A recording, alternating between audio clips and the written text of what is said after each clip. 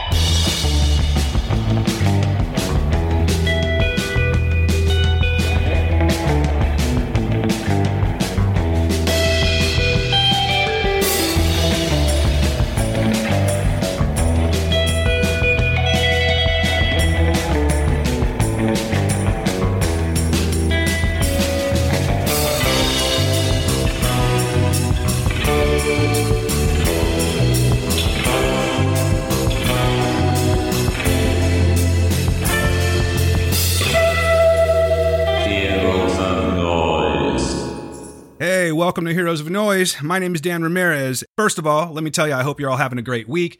This is going to be our last episode of 2019. Steve couldn't make it, and I wanted to make sure that we were able to do something special for you, so I decided to bring on my boys, my trustworthies, my ones that I can really depend on, and honestly, I just love talking to these guys. So, with us today, we've got 3 different people that you don't normally hear all together, so I think it's going to be fun, and I'm going to go ahead and give you the spoiler now. We are talking Star Wars. Yes, Star Wars, because you know you haven't heard enough of these podcasts yet, right? But you haven't heard one from us. And I think we're going to be doing this a little bit differently than some of the other ones. I think you might get a little more positivity out of this one. I'm hoping that's the case. I mean, I did watch it yesterday and I have some thoughts, but we'll get to that. But let me go ahead and introduce the crew that's going to be joining us today. First up, Quentin Roberts. What's up, Quentin? Hey, Dan, dude. Thank you so much for letting me come on here and talk some Star Wars. Of course, man. Of course. How you been? Great. Today has been awesome. Like I said, I did some major research so that I could be totally prepared for this conversation. And I know we're going to get into it, so I'm going to leave it at that. Sweet. Major preparation. That makes one of us. Right on. Cool. This is going to be good. And with us, of course. Now, ladies, calm yourself because I know how this voice is. All right, just calm yourselves a little bit. I understand it's the whole overseas thing. It's the bass. It's the full-on musician thing. Calm yourself, ladies, because who I have with us today is none other than Johnny Bucks. What's going on, Johnny? Hello, ladies. Sorry, I had something in my throat there. Hey, how's it going? Hello, everyone. I'm quite excited to talk about Star Wars today. I am. I love Star Wars. It's going to be a fancy talking about it with you young lads. All right, Johnny, I'm happy that you're here, man. I don't know if everyone knows this, but if you don't, I don't want to steer the show into a different direction, but you should listen to our Patreon episode because Johnny has good news. Okay, there's big things happening in his life, and I can't tell you again how happy I am for you, sir. Thanks, man. Really happy you guys are here, man. I can't wait to get going on this here, but I have one more introduction to make. Now, the next voice you're going to hear is someone that I've known for well over 10 years. He's one of my best friends in the entire world. We have gone to the Star Wars celebration together. Actually, you know what? Now that I think about it, he was the first guest we had on Heroes of Noise. It was just me and him, and we covered The Last Jedi, as I recall. So back once again to talk some Star Wars with me, one of my best friends in the world, Michael Canton. What's going on, Mike?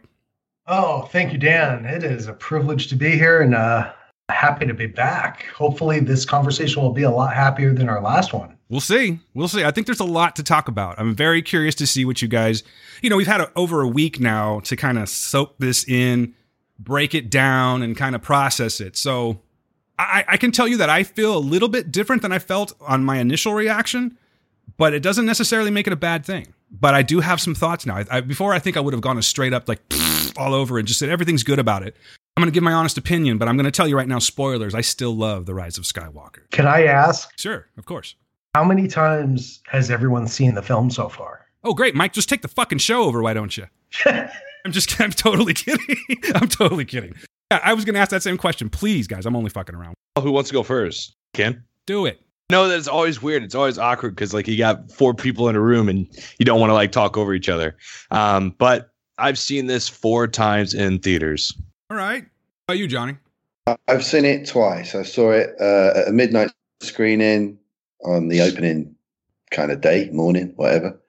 And then I saw it again last Sunday with my dad. So It's been a week since I've seen it, and I've seen it twice. Oh, that's awesome. You got to see it with your dad. Like a regular thing with you? Yeah, my dad took me to see Star Wars in 1970. Well, it was early 78, actually. It came out over here when I was 7 years old. And it was one of the most amazing memories from my childhood. It's sort of the night that really changed my life as far as how I perceived everything, really. Yeah. I was so 4 years old. as a result, I always take him to all the new ones. How about you, Mike? I was 4 years old when my dad took me to go see Star Wars. It was the first movie I ever saw it at the drive-in. And my mom used to joke, my dad would say, "You made me take you to see that 4 times." And my mom would cut in with like, he took you as an excuse. I can tell And you I had that. no problem with it. I had no problem with that Right on. whatsoever. I myself have seen this movie 3 times. I just saw it again yesterday. The first time I saw it, I saw it twice on the same night. It was opening night, and I caught it in IMAX. And then I immediately turned around and walked back into the theater and met my son there, and we watched the 10 o'clock showing. And it was cool to get you have like your initial reaction to things, and then you get to kind of think about it on the second time around because you're so busy taking everything in. And there's a lot to take in this movie. I mean, I think that's an understatement. It was nice to kind of watch it again and process it a little bit more. But then I took a week off and I just went and saw it yesterday. And this time, guys, I saw it in 4DX, real 3D on top of that. And wow, like whether this movie was good or bad or anything like that, I can tell you that if you're going to see a movie in 4DX, this is the movie to see it in, man. I knew that the moment that we got the theater, that it was going to be something I wanted to do. There's space battles and all that. You know what the movie's like. And it does not disappoint. Does anyone have any experience with 4DX? No. So No. tell me all about it, please.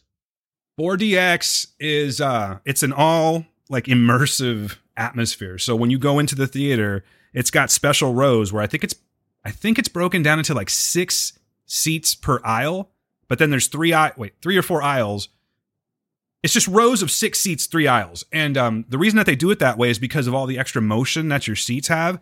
It's not crazy. It is a little jarring. I will tell you that. I will say straight up, if you have back problems, you may want to use caution on the, depending on the day you go, because I have a jacked up back and it was fun and everything when I was watching it. But last night I was like, oh my God. So it does definitely take a toll on that. I'm an old fart, but I mean, that just really is the way it is. But what's cool about it, where the cup rest is, there's a little button that says water on or water off. So you're like, oh shit, what are we getting into here? Obviously you got to keep the water on, right? Waves and everything. You're getting missed as that's happening. There's like a shot. If a stormtrooper gets shot or anything like that, you feel it in your back. Like it'll like if someone's like tapping you on the back. If there's a big explosion, they have smoke that comes up. This wasn't the case, but I really can't wait to see this happen because who doesn't like bubbles? I'm a big Lawrence Welk guy. There's bubbles. There's a sense. There's all kinds of stuff. So it's really like a unique experience, but you kind of have to be in good shape to do it. I'm not kidding around. There was this little lady that went in there, this little Mexican lady with her family. And we were getting thrown around big time. And I just kept hearing, "Ay, ay."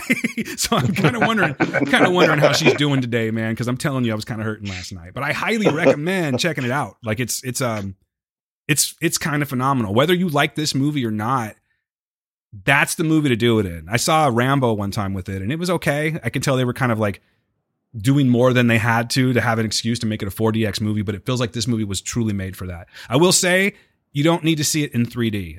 Not that I wasn't like disappointed in the 3D, but I was definitely unimpressed, I guess you could say. It was fine, but there was nothing so great to where if you're paying regular prices, you're not using like a Regal Pass or something like that, I would say skip the real 3D and just go with the 4DX experience. But I hope that's a good enough review for you. I'm still not seeing enough in theaters to about 3D for me. I didn't want to spoil this movie with the 3D because it wasn't made for 3D. And there are so few movies out there that are. I'm just not, the 4DX, what does, the smell of Luke Skywalker burning smell like in the theater? That would have been awesome. If it just smells like barbecue when they're showing, if they showed Vader burning, that would be sick. Jedi barbecue. You could do a lot with that. But the 3D, what was it? Avatar. The only reason people went to go see that was because it was designed for 3D. Right. No, it's you know, it's been it's just the rise and fall. I mean, I feel like Avatar was the rise and fall of 3D. You know, like everything that's come out after Avatar, and I might be alone in saying this, but I don't think anything has lived up to that in terms of why 3D is necessary. agreed. No, I'd have to agree with you. I've said it many times. Avatar is not a movie that I enjoy, but I do think the visual aspect of it is amazing, and I think they should probably bring it back. Like it could make so much money if you just brought Avatar back into the theater specifically for 4DX or something like that. I would be there, even though I don't like the movie. I would pay for that because it's that cool of an experience. Did they have Endgame in 4DX? No, because it just came into they may have had it somewhere, but it just came to our theater like 3 months ago. Rambo was the first thing that I saw in. So yeah, they didn't have it but I think that it would be pretty cool. And it kind of has that same sort of flow to it. Maybe some similarities to this movie. We'll talk about that later. But I think that would be a very cool one to see it in. Okay. Yeah. I mean, you're selling me to the point where I need to come down where you are to go see this 4DX because I cannot experience anything like that. The closest we have is just a super screen, and that's it. Like there's no bells and whistles. It's just a bigger screen and I guess better seats, but that's all we get. We don't have IMAX or anything like that where I'm at. Hey, I'll do you one better, Quentin, and tell you that it's, in just my opinion, of course, I don't know if I would be traveling out of town to do it. I thought about that before when I first heard about it because they do have something in LA called D-Box, and I'm still not entirely sure what that is, but I was thinking, should I?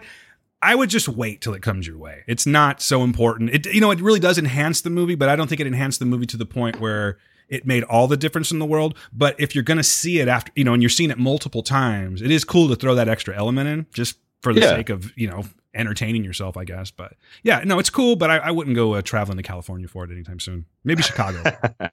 Okay. So before we start, we have a lot to talk about today, you guys. Seriously, I think what we're going to do, we talked about it before. We kind of rallied around, huddled up, and we decided that we are going to go ahead. This was going to be a short show. I don't think it's going to be the case anymore. We are going to do a full-on breakdown of this show. Yes, you've heard a lot of these so far. So if you don't want to listen, I totally get it. But I think you're going to want to listen to this one. I really do. I think we're going to have some different opinions here. But before we do that, I did want to ask everyone just a quick roundup what everyone thought of the movie. So I thought we could get into, like a non-spoiler rating, if you will. So, Mike, let's start off with you. What do you rate this? I'm going to give this one 4 out of 5 lightsabers. Nice. Okay. I just really enjoyed it. I thought it was a lot of fun. It was Raiders of the Lost Ark fun. How about you, Bucks? I have to give this 4 out of 5. Hey! Fucking Babu, man. We're going to talk about him a lot. I love Babu Frick. Quentin? Damn, dude, you stole my rating system there. No, because I was gonna say 5 out of 5 Babu Fricks. Nice. All right. So and I'm sure you have information to back this up, right? Like why you like it so much. Yeah, I'm already gonna say it. This was the best Star Wars movie I've ever seen. Wow. Okay. Whoa. I like that. No, see, this adds a little something to it now. Let me rate it real quick, and then let me rate mine real quick, and then I'll go back to that because that's an interesting thing. So I'm going to go ahead and give this movie, after seeing it 3 times, I'm going to go ahead and give it a solid 4 out of 5 Sith Wayfinders because I'm a fucking nerd and I want to do something witty like that. So, okay, now that that's covered, Quentin, please explain why this is your favorite movie. Okay, do you want me to do it without spoilers? Please, yeah. Just we're going to get into that, but I'm just curious what your what made you go so high on this one.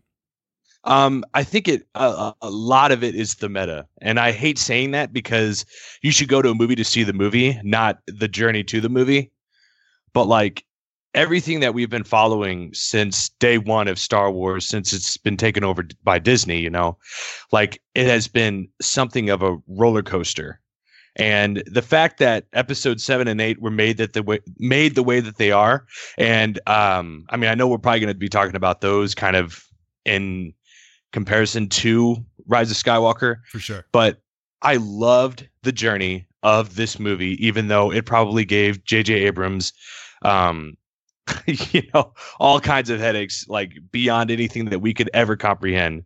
And the fact that he was so able to pull this off with the script that was given to him and the one that he reworked, and also moving forward with what Rian Johnson did and what he did before that to make a movie of this caliber is something that I can never look past and be like, okay, yeah, that was a movie. No, this was such a fun ride. And like I said, I've seen this 4 times.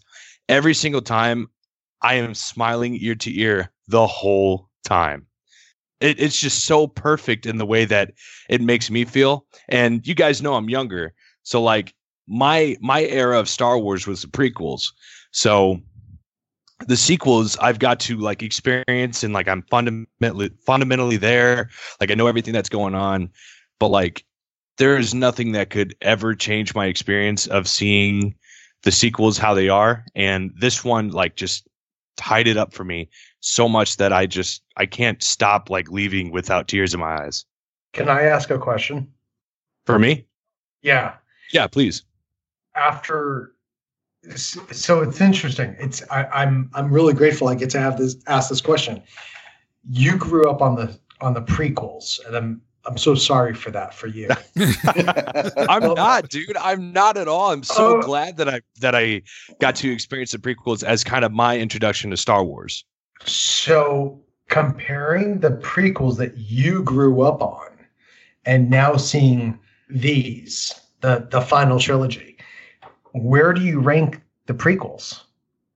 I will tell you, I mean, I have my ranking like right here in front of me, but I'm not going to go into all of them. I'll say the 2 prequels, episode 1 and 2, below like at the bottom of my list. Okay. But episode 3 has a good spot because that was kind of the first movie I got to see in theaters where like I was actually understanding like what was going on and everything. Like I was excited instead of just kind of going to go. So that one has a higher ranking, but the sequels, almost all of them are like as a trilogy is a lot better for me than the prequels were. As with most people, I think, Quentin. I can tell you respect that. No, I'm not going to hate. I'm just kidding, man. We're just fucking with you. I mean, I'm ready. I think we've definitely shared those kind of stories before about, like, I know I have, about my experience going into Phantom Menace and walking out feeling like I was touched in a bad place, you know? And right. I did, and I did try to watch these movies again recently. I was like, you know what? When Disney Plus came out, I'm like, they're right here. I can be lazy. I don't even have to go find my Blu-ray. I can just pop it in, or hit play rather, and check it out. And for me, this is just for me. I'm not here to bash well, maybe I am, but I'm not going to right now. I'm not here to bash the prequels, but I think my biggest problem with the prequels isn't so much, yes, there's a lot of CGI, and yes, it's a little bit of a clunky story, but I think really what it is for me, it comes down to the script. I think it's just the way that it was directed, and you take these actors who can clearly act their ass off, depending on, it's debatable, but they have a resume of great movies, and it just dulls them down to the point of just sounding like just very wooden, very I don't know. It sounded like they were bored. It just didn't. It sounded like they just used one take each and every time, and that's really what kind of blew my mind. It's like, wow, I waited this long for that. But I will say, if I have to give one redeeming thing to the entire prequel, I will say right now, best lightsaber battle ever was in episode 1 for sure. Please prove me wrong. No, you're not wrong. I know I'm not wrong, Quentin. That's why I said that. No, I'm just kidding.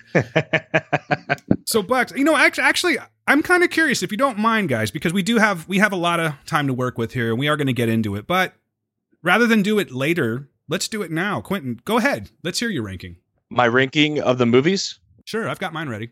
All right, yeah. So, it is The Rise of Skywalker, A New Hope, Empire Strikes Back, The Force Awakens, Rogue One, Return of the Jedi, Revenge of the Sith, Solo, The Last Jedi, The Phantom Menace, and then Attack of the Clones. All right, you threw in the extras. I did not do that. On mine, it's a just saga-based entirely. But does anyone else have a ranking before I read mine? Like, do you need me to read mine first before you pull yours up and give you a few extra seconds to think about it? I've got my saga one. All right, go ahead, Johnny. It's just the numbers. I've got 4, 5, 6, 9, 7, 8, 3, 1, 2. Yeah, I'm with you on that too, brother. Okay. Mike? I'm going with, I've just got mine listed out by name. Empire, Star Wars, Jedi, Force Awakens, Rise of Skywalker, Last Jedi. Prequels are hard for me. I just hate them. I hate them. That's all right. I hate them. But if you had to rank them. Okay. It would be episodes 3, 2, 1. Okay. All right. That'll work. I'm going to go with mine. I'm not sure if mine is going to change. And I put that when I actually tweeted it out, but I'm not sure. Right now it feels okay. Mine's going to go Empire Strikes Back, Rise of Skywalker, A New Hope, Return of the Jedi, The Force Awakens, Last Jedi, Revenge of the Sith, Phantom Menace, and Attack of the Clones because it was a hot turd. Yeah, I don't know. I'm finding that as I'm talking about the movie more, the new one, my thoughts are sort of changing a little bit. I wouldn't say that I'm actually going in a different direction. It's just, and I think it might have, it's directly from listening to so many different podcasts and reading reviews. I find that that's something that I wish I wouldn't have done because as much as I want to admit it, I do tend to let outside influence in there. And I really try not to because Star Wars is something that's very special to me. I mean, I never was one to read the books or get into Clone Wars or anything like that. I'm pretty much just the movie guy. But they mean something to me, you know. I mean, much like Mike, and I'm sure Johnny too. I was in the theater watching A New Hope at age 5, and it just that's something that blows a kid's mind. And all the figures, all the little adventures I had in my room, just playing with these damn things, playing over a friend's house, collecting, losing my collection, getting my collection back, all of that. I'm looking at. Guys, I have a problem, by the way. I have, and my wife will admit this. I am on a Star Wars Black Series kick right now, and I'm looking up at my desk, and I think I have a problem. So yeah, so these things mean a lot to me. You know, it's just the symbolism, the costumes, just the concept of Sith and Jedi. All of it just means so much to me. And it changed our lives. It totally changed our lives. It molded our lives to some degree. You know. Yes. Yeah. To the point where it brings the four of us now talking about it, discuss my favorite memories of my dad taking me to go see this. And then me taking him to go see Force Awakens. Yeah, that's something that, and honestly, not to make it all sad, but I'm jealous as hell that you guys got to do that. I got to see one movie with my father, which was Empire Strikes Back. It was the first one he took me to. And God, I wish I could share that. But I'm not going to make it sad. I'm just letting you guys know that I totally appreciate that. And it just adds to what I'm talking about. It adds to these memories and this feeling of nostalgia, and it's like comfort food, if you will. It's like your favorite blanket or your favorite, you know what I mean? It's just something that brings some type of and I'm honestly going to include the prequels in that too, because it is part of the story. It's just something that kind of, it's honestly my first love, to be quite honest with you. It is legitimately my first love with Star Wars. And it's still there. Yeah, man, and being able to pass that on to my kids and everything. So yes, I think the stakes are high with this one. And if I may, before we get into it, I kind of wanted to address a couple of things because, I've heard a lot of podcasts and they were going hard on this. There's multiple podcasts. Like I'm not picking anyone in particular. I'm just letting you know that there are a lot out there, if you're not aware, that are going really hard on this movie. And I get that, and for a while when I first listened to it, it sounds stupid. It really does sound stupid. I'll be the first to admit it, but I was almost defensive because I think what it is that, like I said, this has been so important to me for so long, and we are coming up and capping the saga off, and I guess what it was, and everyone has a right to their opinion. First and foremost, everyone has a right to their opinion.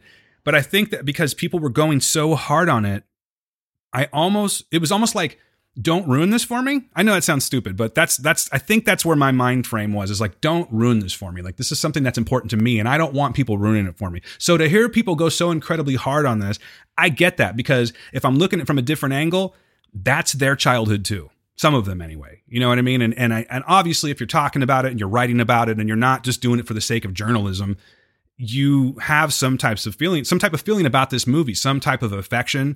And I think it would, it's only fair to say that if it didn't hit you right, then yeah, you can feel betrayed by it.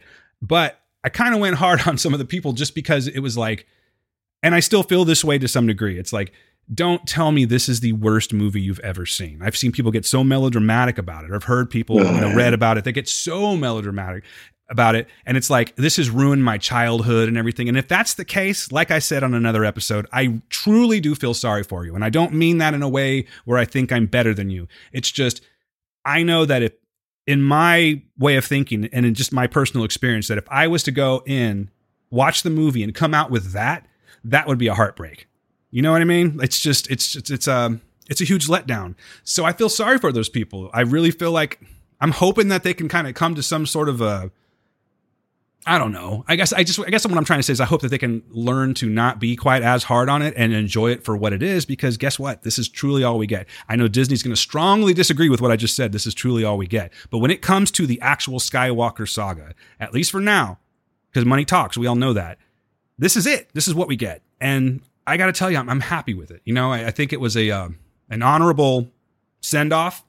I think that there are some plot holes and whatnot, which we'll get into, but as a fan of Star Wars who just strictly deals with and excluding the Mandalorian, because come on now, that's ridiculous. We'll talk about that a little bit, I'm sure. That's a whole other topic. Yeah, because holy For shit. sure. But Mandalorian is the game that I played with my toys. yeah, totally. You know, I mean, yeah, we all wanted to see what was going on with the Mandalorians a little bit more, and we're getting that now. But you know, to stay on point, I totally get it. I'm really sorry that you guys are having a bad experience with this movie, but I hope that you can find some sort of redemption for it, because that is all that we get. And I'll just stop, because honestly, I've talked about this a whole bunch. I do have some negative comments regarding some of the characters or whatever, but when it all comes down to it, I love this franchise.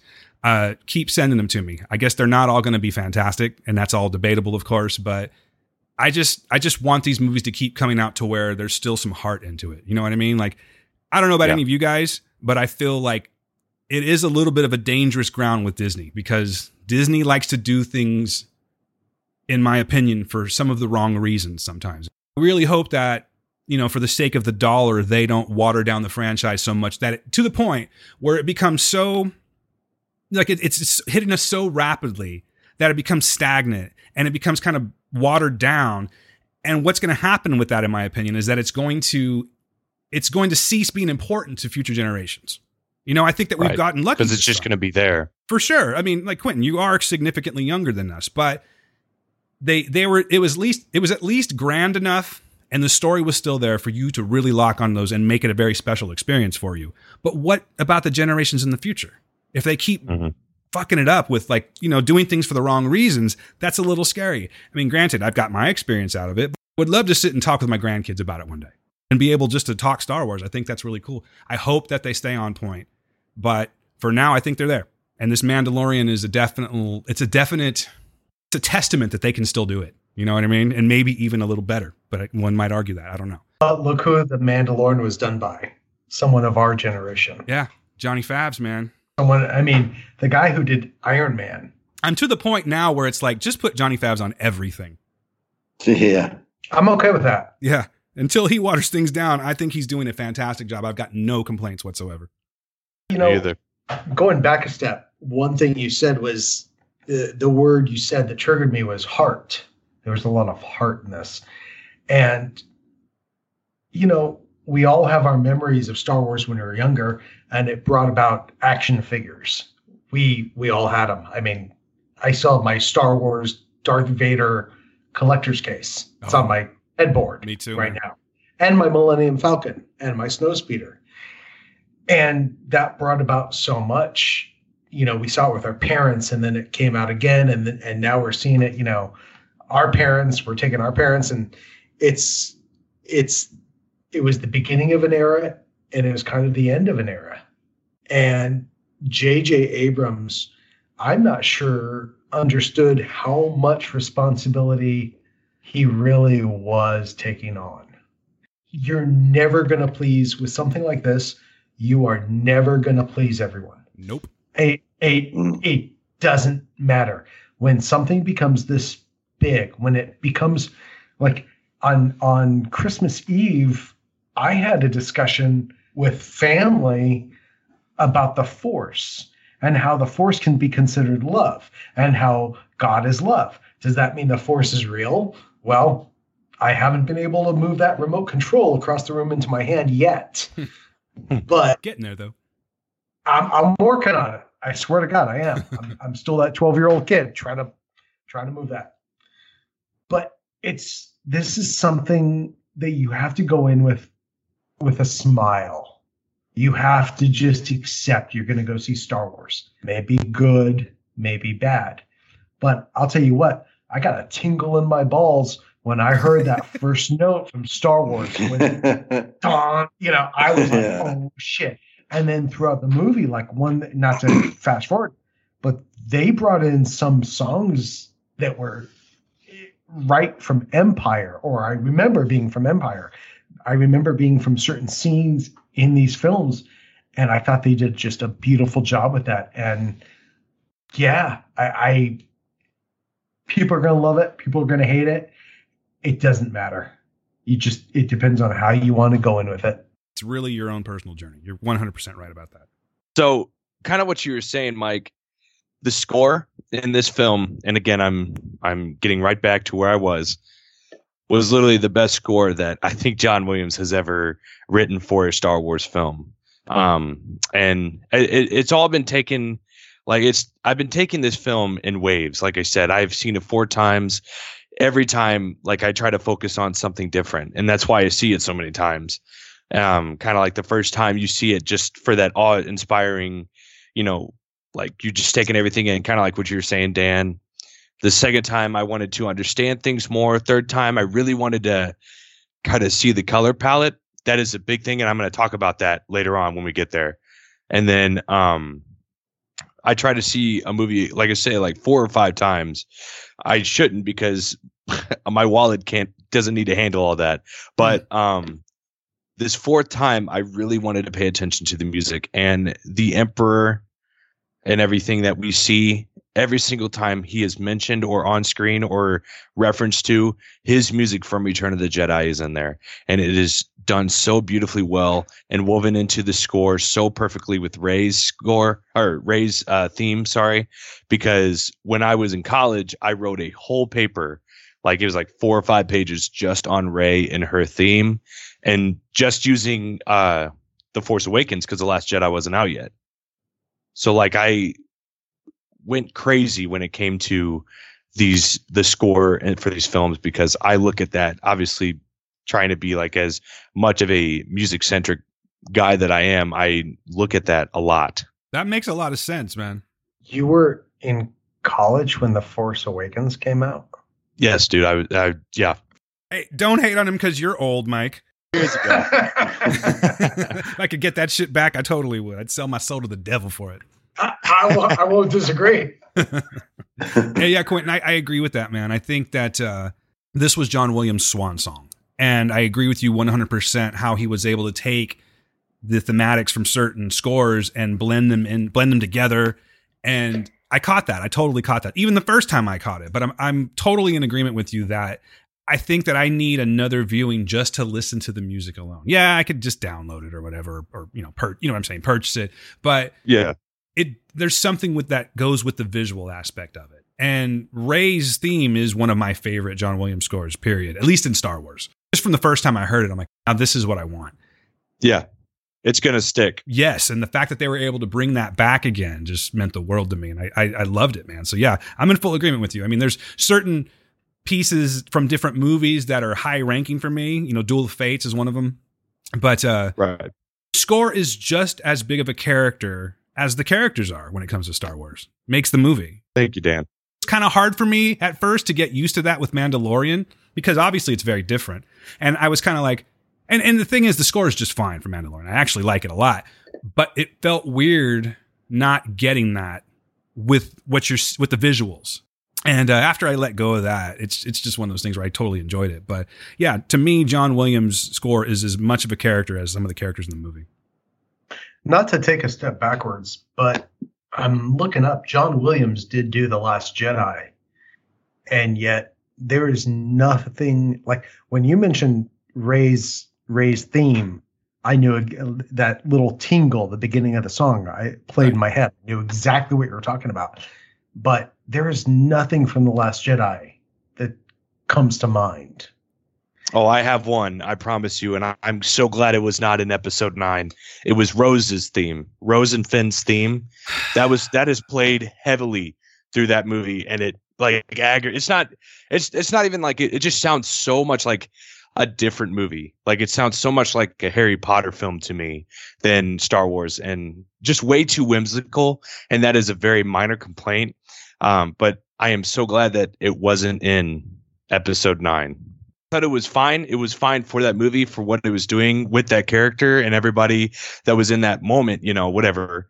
But like, I'm so glad that we didn't hear it in episode 9, because it just doesn't feel like it fits anywhere in Star Wars. So much like Rose Tico. But anyway. Much like Last Jedi. Oh. This is the Sorry, stuff let's I move can't. forward. No. Totally. That's what this is about. Like, I do want to bring everything that you want to bring about Star Wars into this podcast. So feel free. It's a free for all. Like, we did kind of decide on a plan, and that's fine. But if you guys have things to say, man, this is the capping of the saga. Say them. I welcome it. I don't give a shit how long we go. I really don't.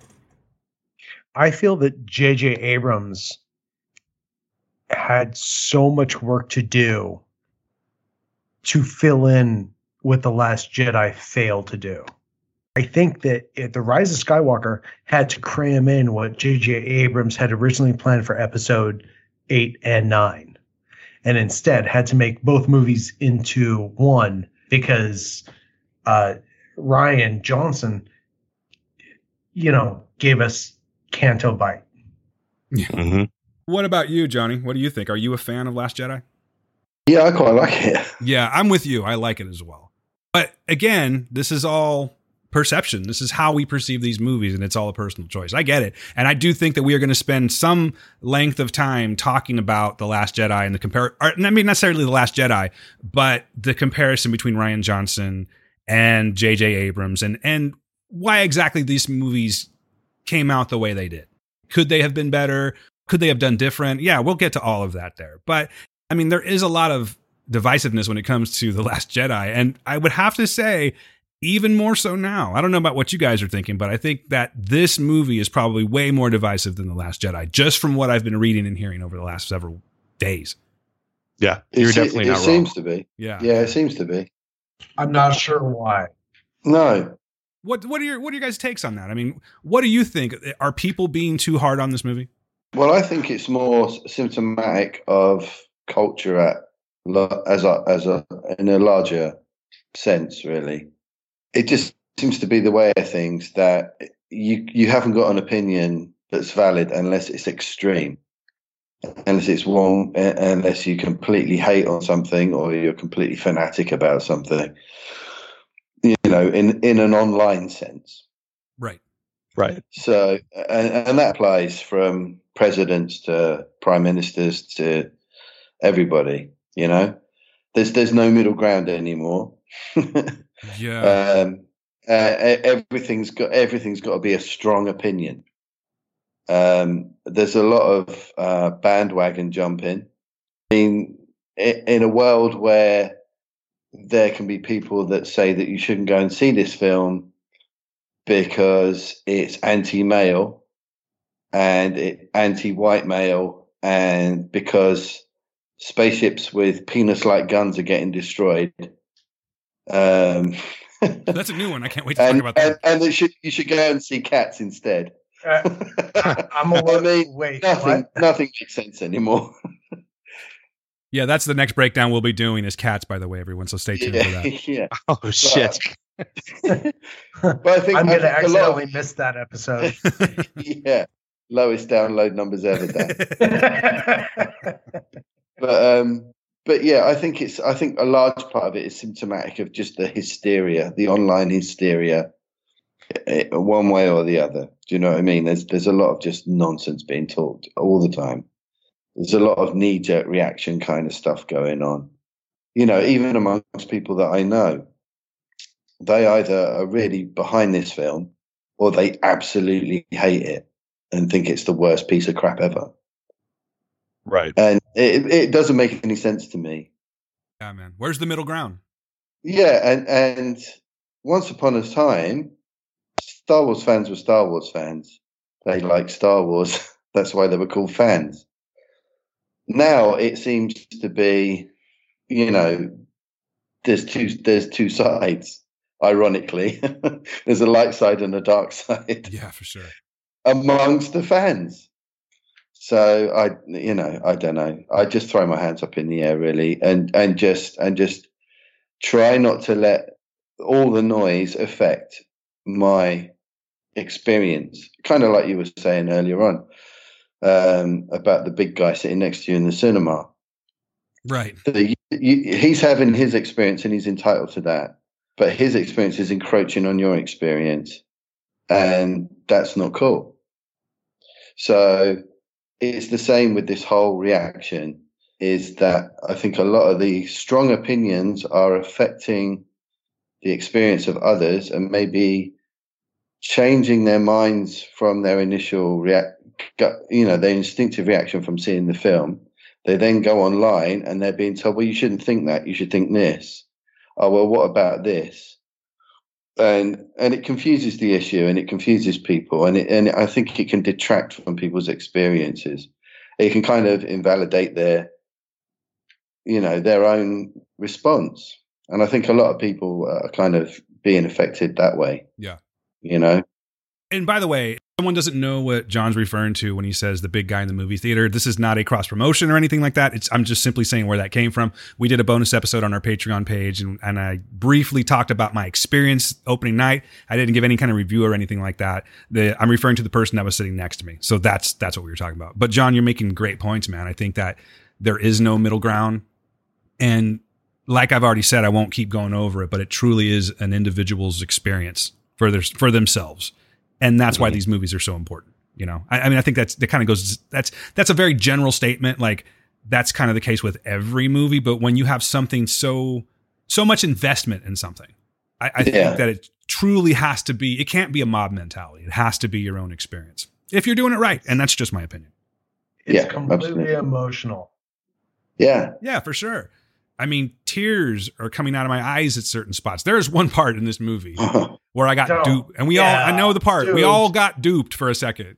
And I will say when we get to it that I wish it would have gone on a little bit longer because the duping was too short, but holy shit, when it happened, I was like, and by the way, I'll get to it. I don't even want to go there yet. Last time I cried like that was when Spock died in Wrath of Khan. Last time I cried like that was when I masturbated about 45 minutes ago. I told you to stop thinking about me.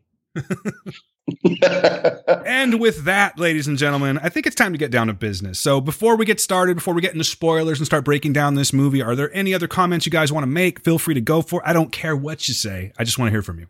I'm ready to fucking do this because this is awesome. Absolutely. Yeah, let's do it. All right. So this movie came out just a couple of weeks ago. You may have heard of it. It was called Star Wars, Episode 9, The Rise of Skywalker. I'm going to tell you right now, this might be one of my favorite opening crawls, because I don't know, maybe I listen to too much metal, but when you start off something with The Dead Speak, that's awesome. So, just for the hell of it, I'll go ahead and give us a little breakdown. So, little Iron Maiden in there for you. For sure, man. For sure. But, so it starts off, The Dead Speak. The galaxy has heard a mysterious broadcast, a threat of revenge in the sinister voice of late Emperor Palpatine. He's like, testing 1, 2, 3. You're listening to K-Palp. Sorry, bad joke. General Leia Organa dispatches. That was good. That's a good joke. Next caller gets a position as an acolyte. By the way, acolytes, I don't know what the fuck those were, but I got to ask you some questions. General Leia Organa dispatches secret agents to gather intelligence while Rey, the last hope of the Jedi, trains for battle against the diabolical First Order. Meanwhile, Supreme Leader Kylo Ren rages in search of the Phantom Emperor, determined to destroy any threat to his power. And this is where we start to get busy. So the movie opens up, and before we get into what's happening, Mike and I were talking before we started recording. Is there any validity to, perhaps I should know this, but I just don't, so I'm going to ask you guys. Is there any validity to Kylo being on Mustafar? Has anyone heard this? In that opening scene? Yes, the battle. It never crossed my mind that it was Mustafar. Okay, that's cool. And if everyone's in agreement with that, that's fine. I just read something and I'm like, was it the snow on a lava planet? I don't know. I just Maybe. read it recently, and I'm like, what the hell is this? As long as It could have been okay with it. Ash. Maybe so. I don't know. Does anyone know what this planet is? I'm sure there's someone out there screaming it at me, but I'm sorry. I was having sex. If it wasn't in the movie, I mean, I'm sure someone's going to write the graphical encyclopedia of everything about this movie, but there is no clue as to where it was, which to me, I'm sorry, go on, Dan. I don't want to. No. It's okay, man. That's what it's for. If you got something to say it. Man, I love the opening scene, the stormtroopers and Kylo Ren, but what I felt could have been done better, a lost opportunity, was to take this to Vader's castle. I don't understand why they did not take advantage of that, because in Rogue One, which is, we're not putting that in our own list, but it's going to be at one of the top for most of us, I'm sure. The castle and Vader, and like, I thought that would have been such a nice way to bring everything together. Plus, it's just a badass castle. Thank you. I'd love to have seen more of it. Yeah, kind of a waste, but again, this is Disney, and I'm sure there's already something in the works about this. Do you think, is it safe to say, I'm jumping around a little bit, but is it safe to say that they would make just mad money doing a Vader movie? Right? Like, everyone wants that, right? Yeah. I gotta see that. I really do need to see something. I don't necessarily need to see Hayden Christensen. I'm down with Vader just being Vader as it is, right? But I think that we need this. I think that if they do this correctly and they stop just doing it for the sake of the dollar and for the sake of putting out a movie every 2 years, what have you, there's something that can be grown here into a very badass movie. We all saw what they did with Vader in Rogue One. This needs to happen, right? One of the best scenes in Star Wars, period, was that scene in Rogue One. Yep. Very good. So why not bring that back? Exactly. But yeah, I agree with you. I think it was a missed opportunity. But again, we don't even know if this is Mustafar or not. I don't know where I got that from. I have no theory to back it up. I read a lot of Reddit, and I think I just saw this going through, and I went, okay, I'll have to ask about it on the show. But so it's safe to say that the four of us here really don't think that's Mustafar. Fair enough? No clue. No idea. All right. Agreed. Maybe it is, maybe it isn't. Let me throw something in there if that's cool. Sure. I saw so the way that the, I guess, race or warriors that Kylo Ren was fighting on the unknown planet, a lot of their weapons looked like a specific Knight of Ren's weapon. I don't know if you guys caught that. It's like this long axe. Yeah. And like it kept showing up, and he even stabs one of the soldiers with the axe, and like it looks just like one of the Knights of Ren's staffs. Well, I think a lot of people, I mean, I tried so hard to stay away from spoilers, but before I saw the movie, I think a lot of people thought that opening scene were the Knights of Ren. Yes, I agree. And so I was a little confused, like, who are they fighting? Are those leftover soldiers from Vader's army of some type, or are they? I took it as I wanted a little more exposition on that. I took it as his henchmen from the First Order, the existing First Order that's there. I don't know if it was. I thought the same thing. I thought that they were probably Knights of Ren, but the actions of Knights of Ren in this movie lead me to think that probably wasn't the case. Right. Yeah. And I totally agree. I thought it was Knights of Ren too. I would have been I would have been so pissed off. Like, I was very scared of how the Knights of Ren were going to work in this movie. And I mean, not to show my hand too much, but I wasn't all the way satisfied, but I would have been a hell of a lot more angrier. I can't believe I said more angrier. I'd be a hell of a lot angrier if they just had them in for like this opening scene and then just killed. Because I had bought all those Knights of Ren, their Funko Pops, and I'm not about to just fucking buy all that and literally see them for 2.3 seconds. Yeah.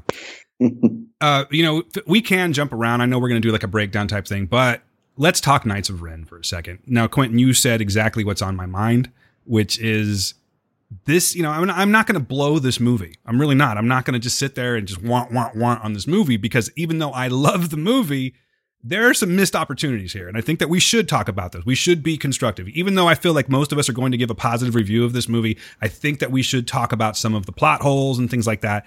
And in this case, I think that, and I can't remember who said it earlier, but I do think that JJ had a hard time with this because there's clearly some type of a silent quarrel going on between he and Rian Johnson, even though they say everything's cool and everything like that, you know, and it really, in my opinion, does sort of start with Rian Johnson. I mean, he knew what JJ was doing, and yes, it was going to be JJ, Rian Johnson, and then Colin Trevorrow. Is that correct?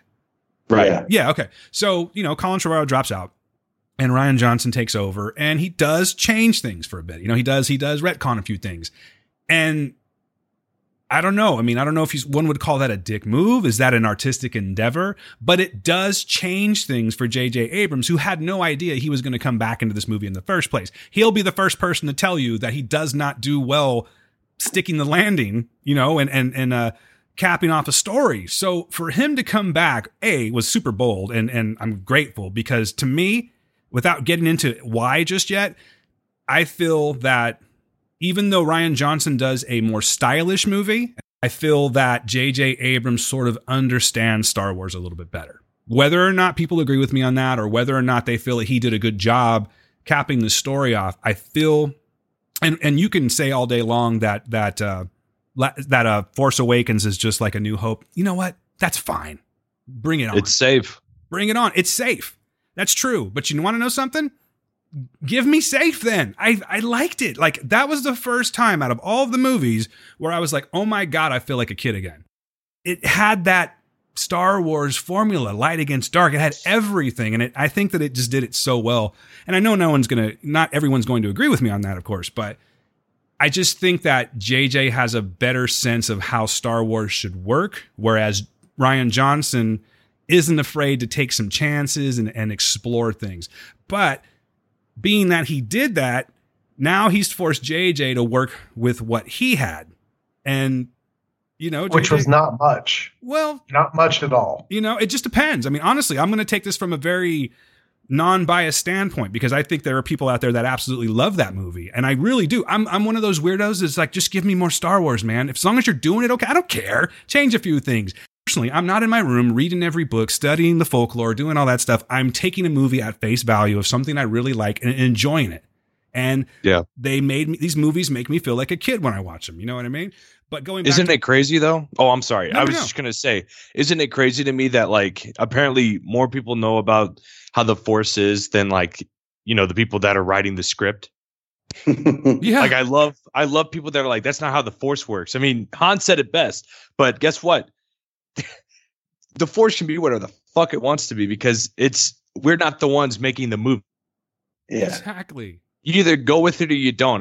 I mean, nobody was giving shit about Baby Yoda healing, you know, grief. I can't remember his full name. But like, as soon as we see Force healing in Rise of Skywalker, people are losing their shit.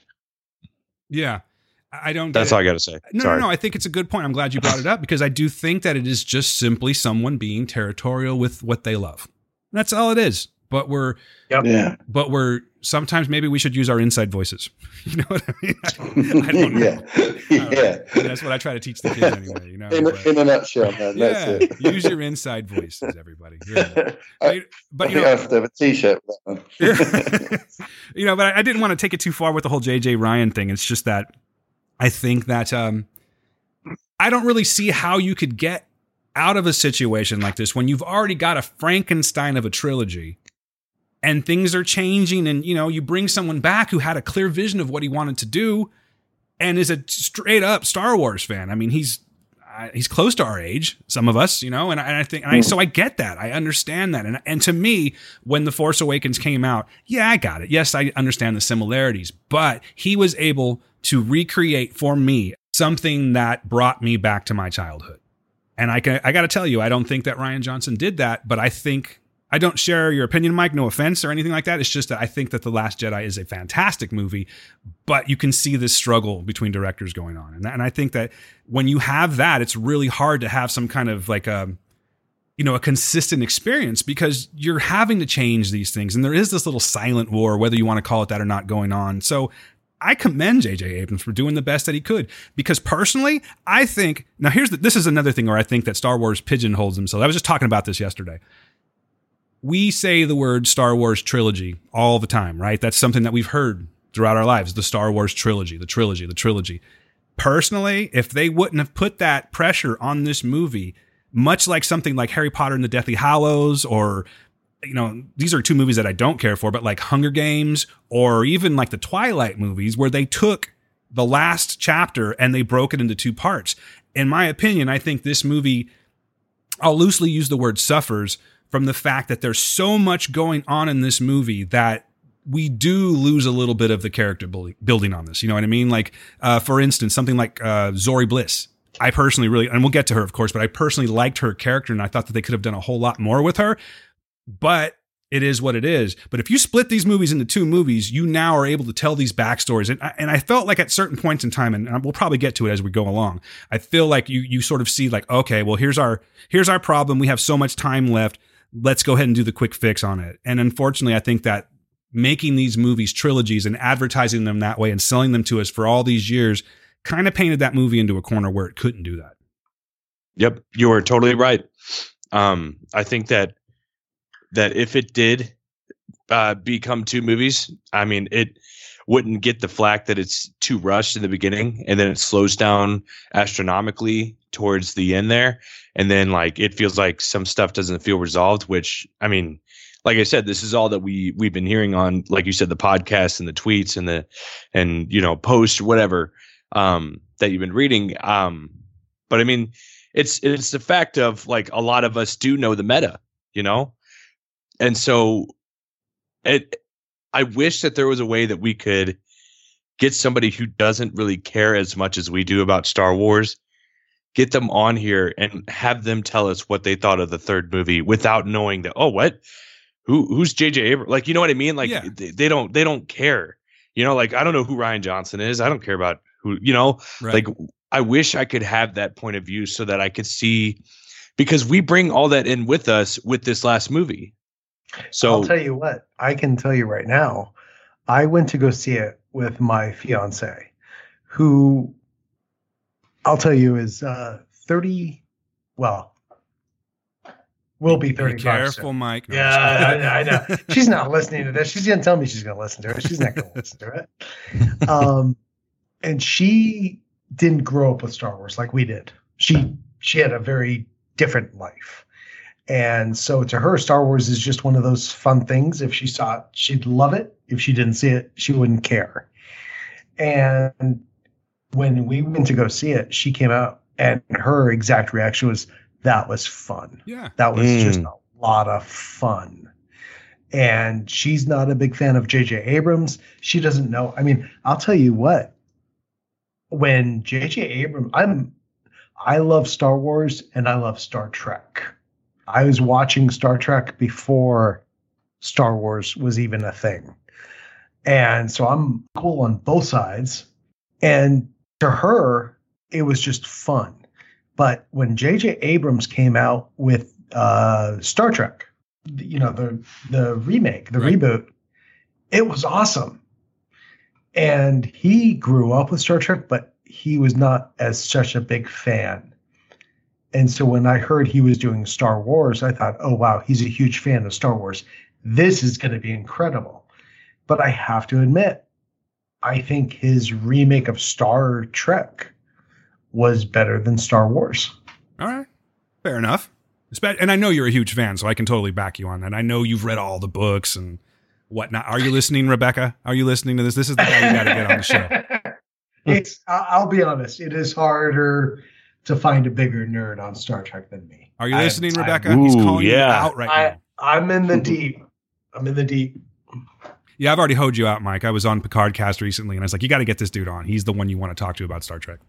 So, thank you. Yeah. Anyway, thank you. You big hoe. We can discuss star dates and relevance and how they really matter.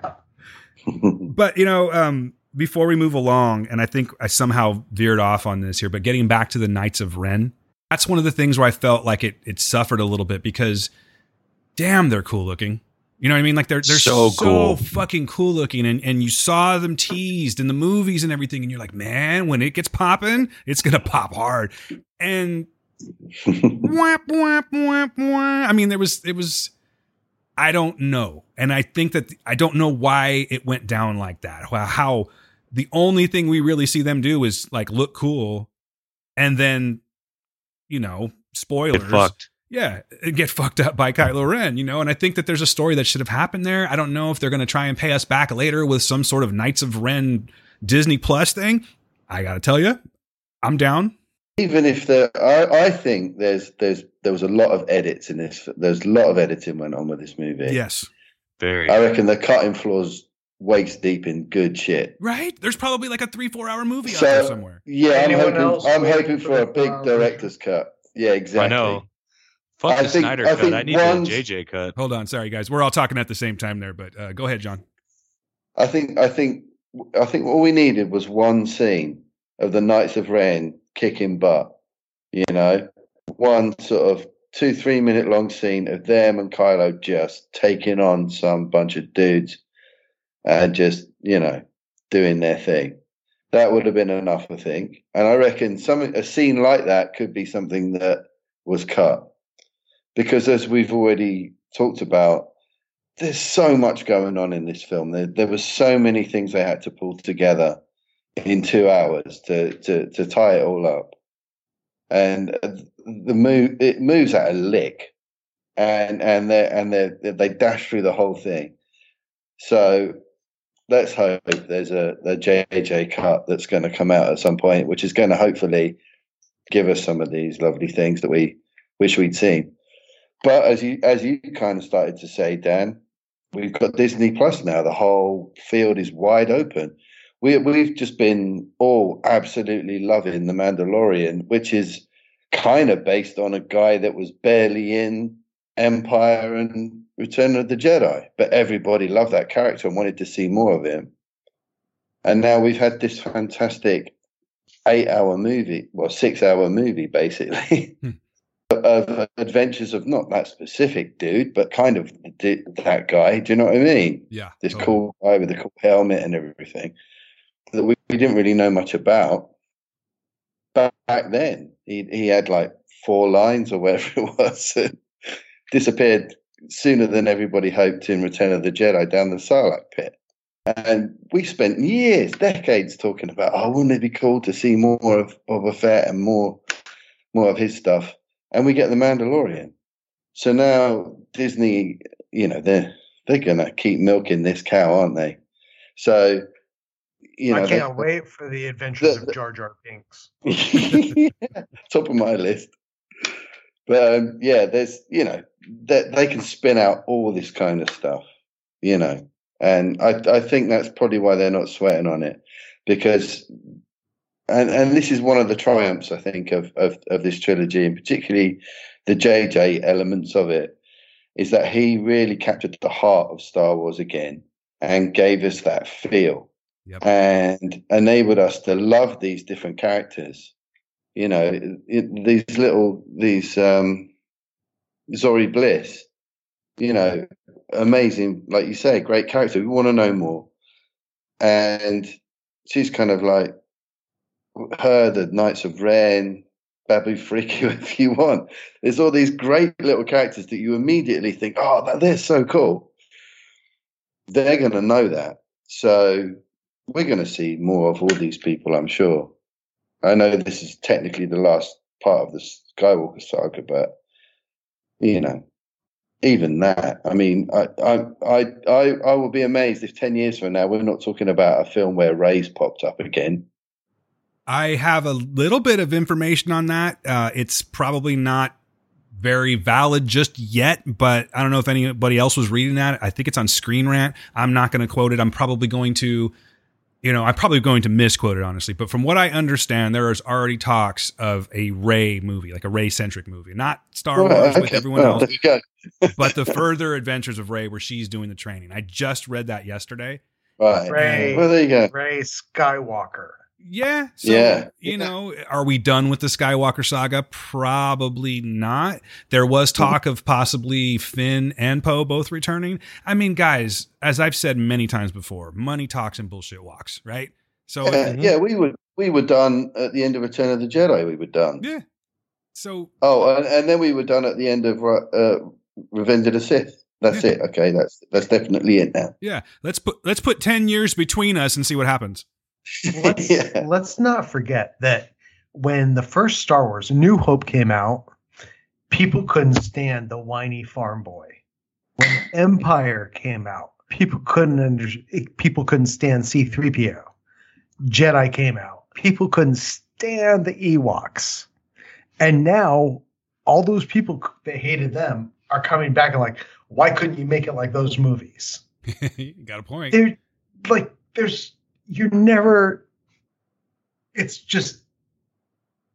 comes back to my previous point. Sorry. You just got to go in with a smile.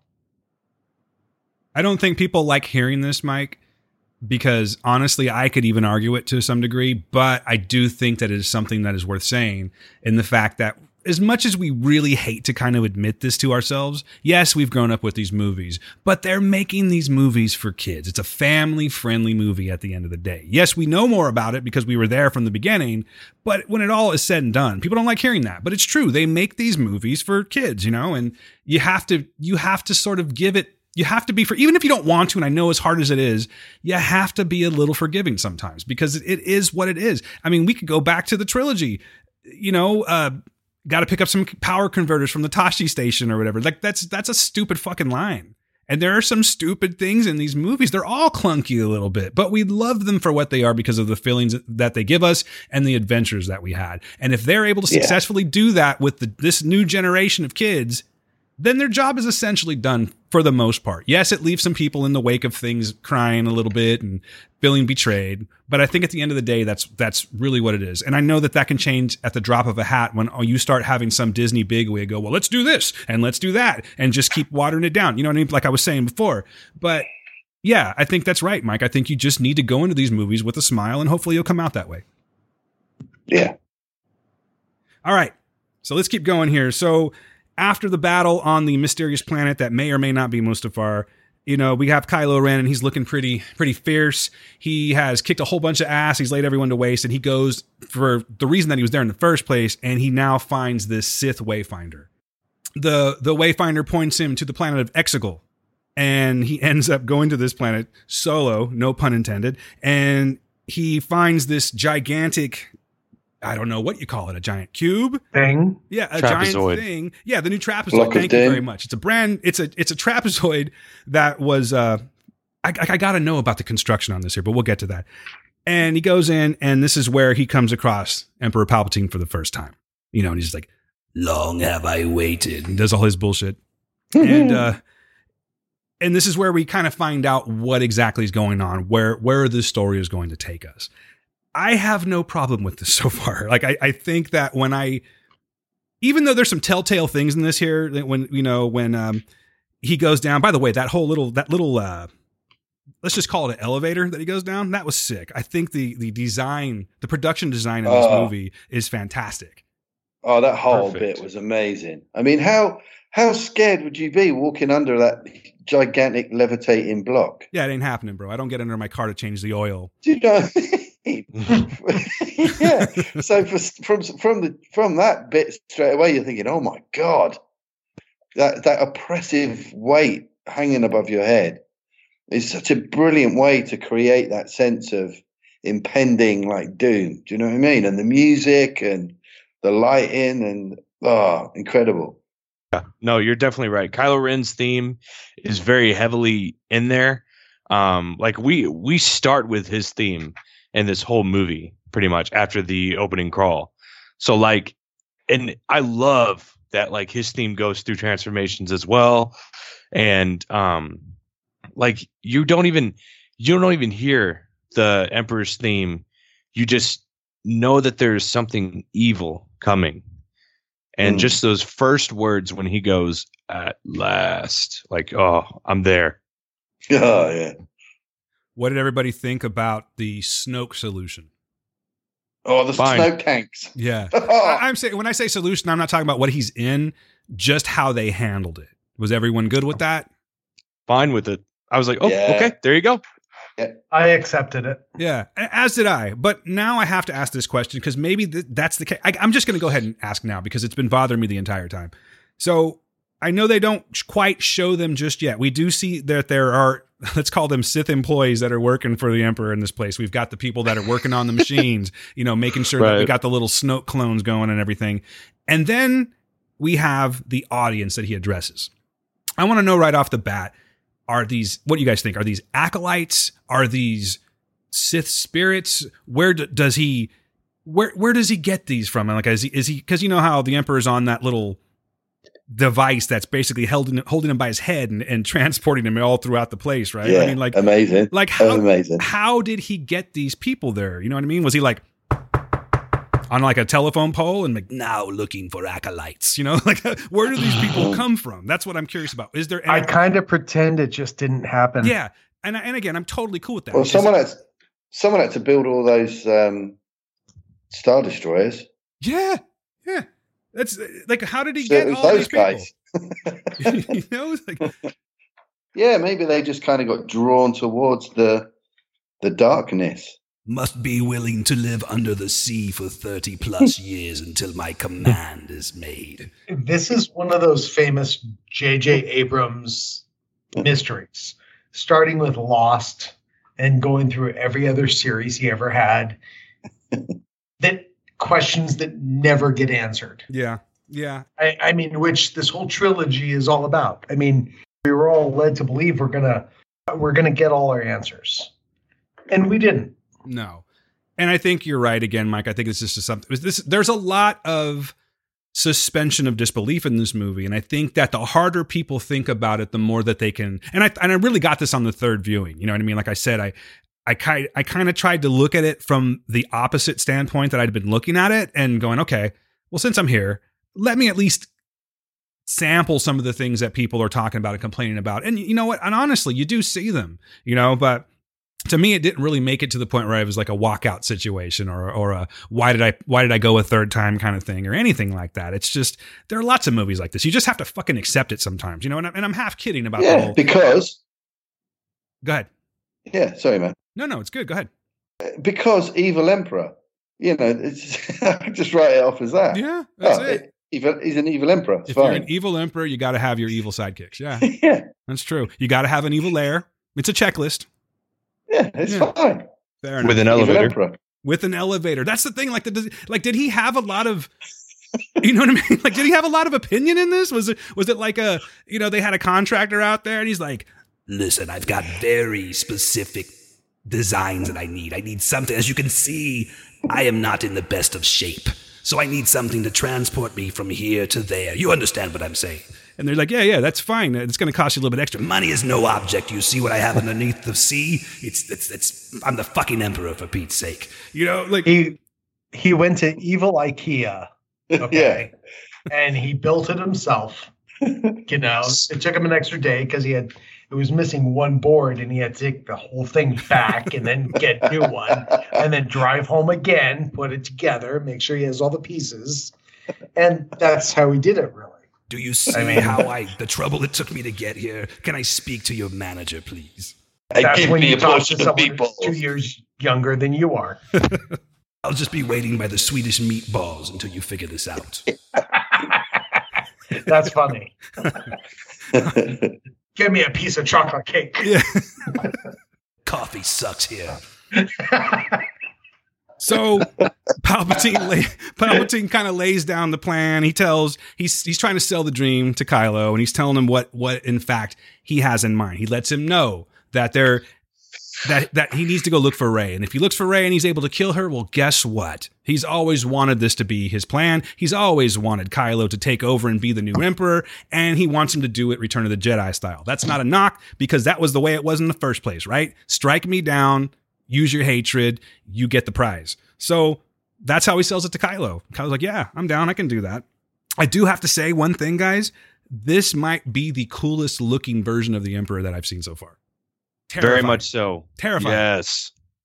I Loved it. disagree. That's All okay. I wanted, all the strobing lights. Jedi back. I wanted Return of the Jedi back. The lighting was amazing with the lightning flashing, strobing stuff.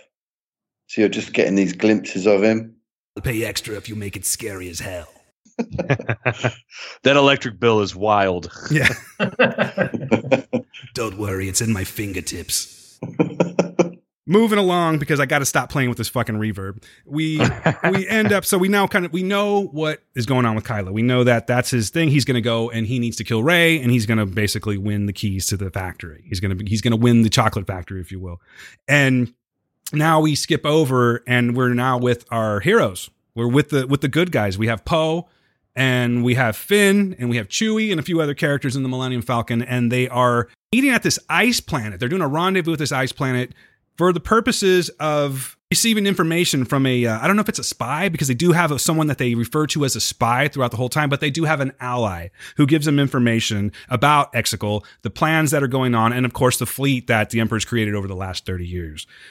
Go through this space battle. Actually, Finn does talk to the person, the informant that gives him this information. He's like, how can we repay you? And he's like, just win the war. Oh, yeah. And we proceed to this just badass space battle. Quick, but badass in this ice planet. I got to tell you, I don't know what this place is called. It's sick. I think this is going to piss people off when I say this. I'm all about light speed jumping. I thought it was great. I liked it. Oh, my God. It was so fun. It was awesome. The only thing that I could see fans having a problem with, or, just people, is that, like, you're not on the Navicomputer. You're not looking for, like, the pathway so that you're not going into a star, Right. stuff like that. Right.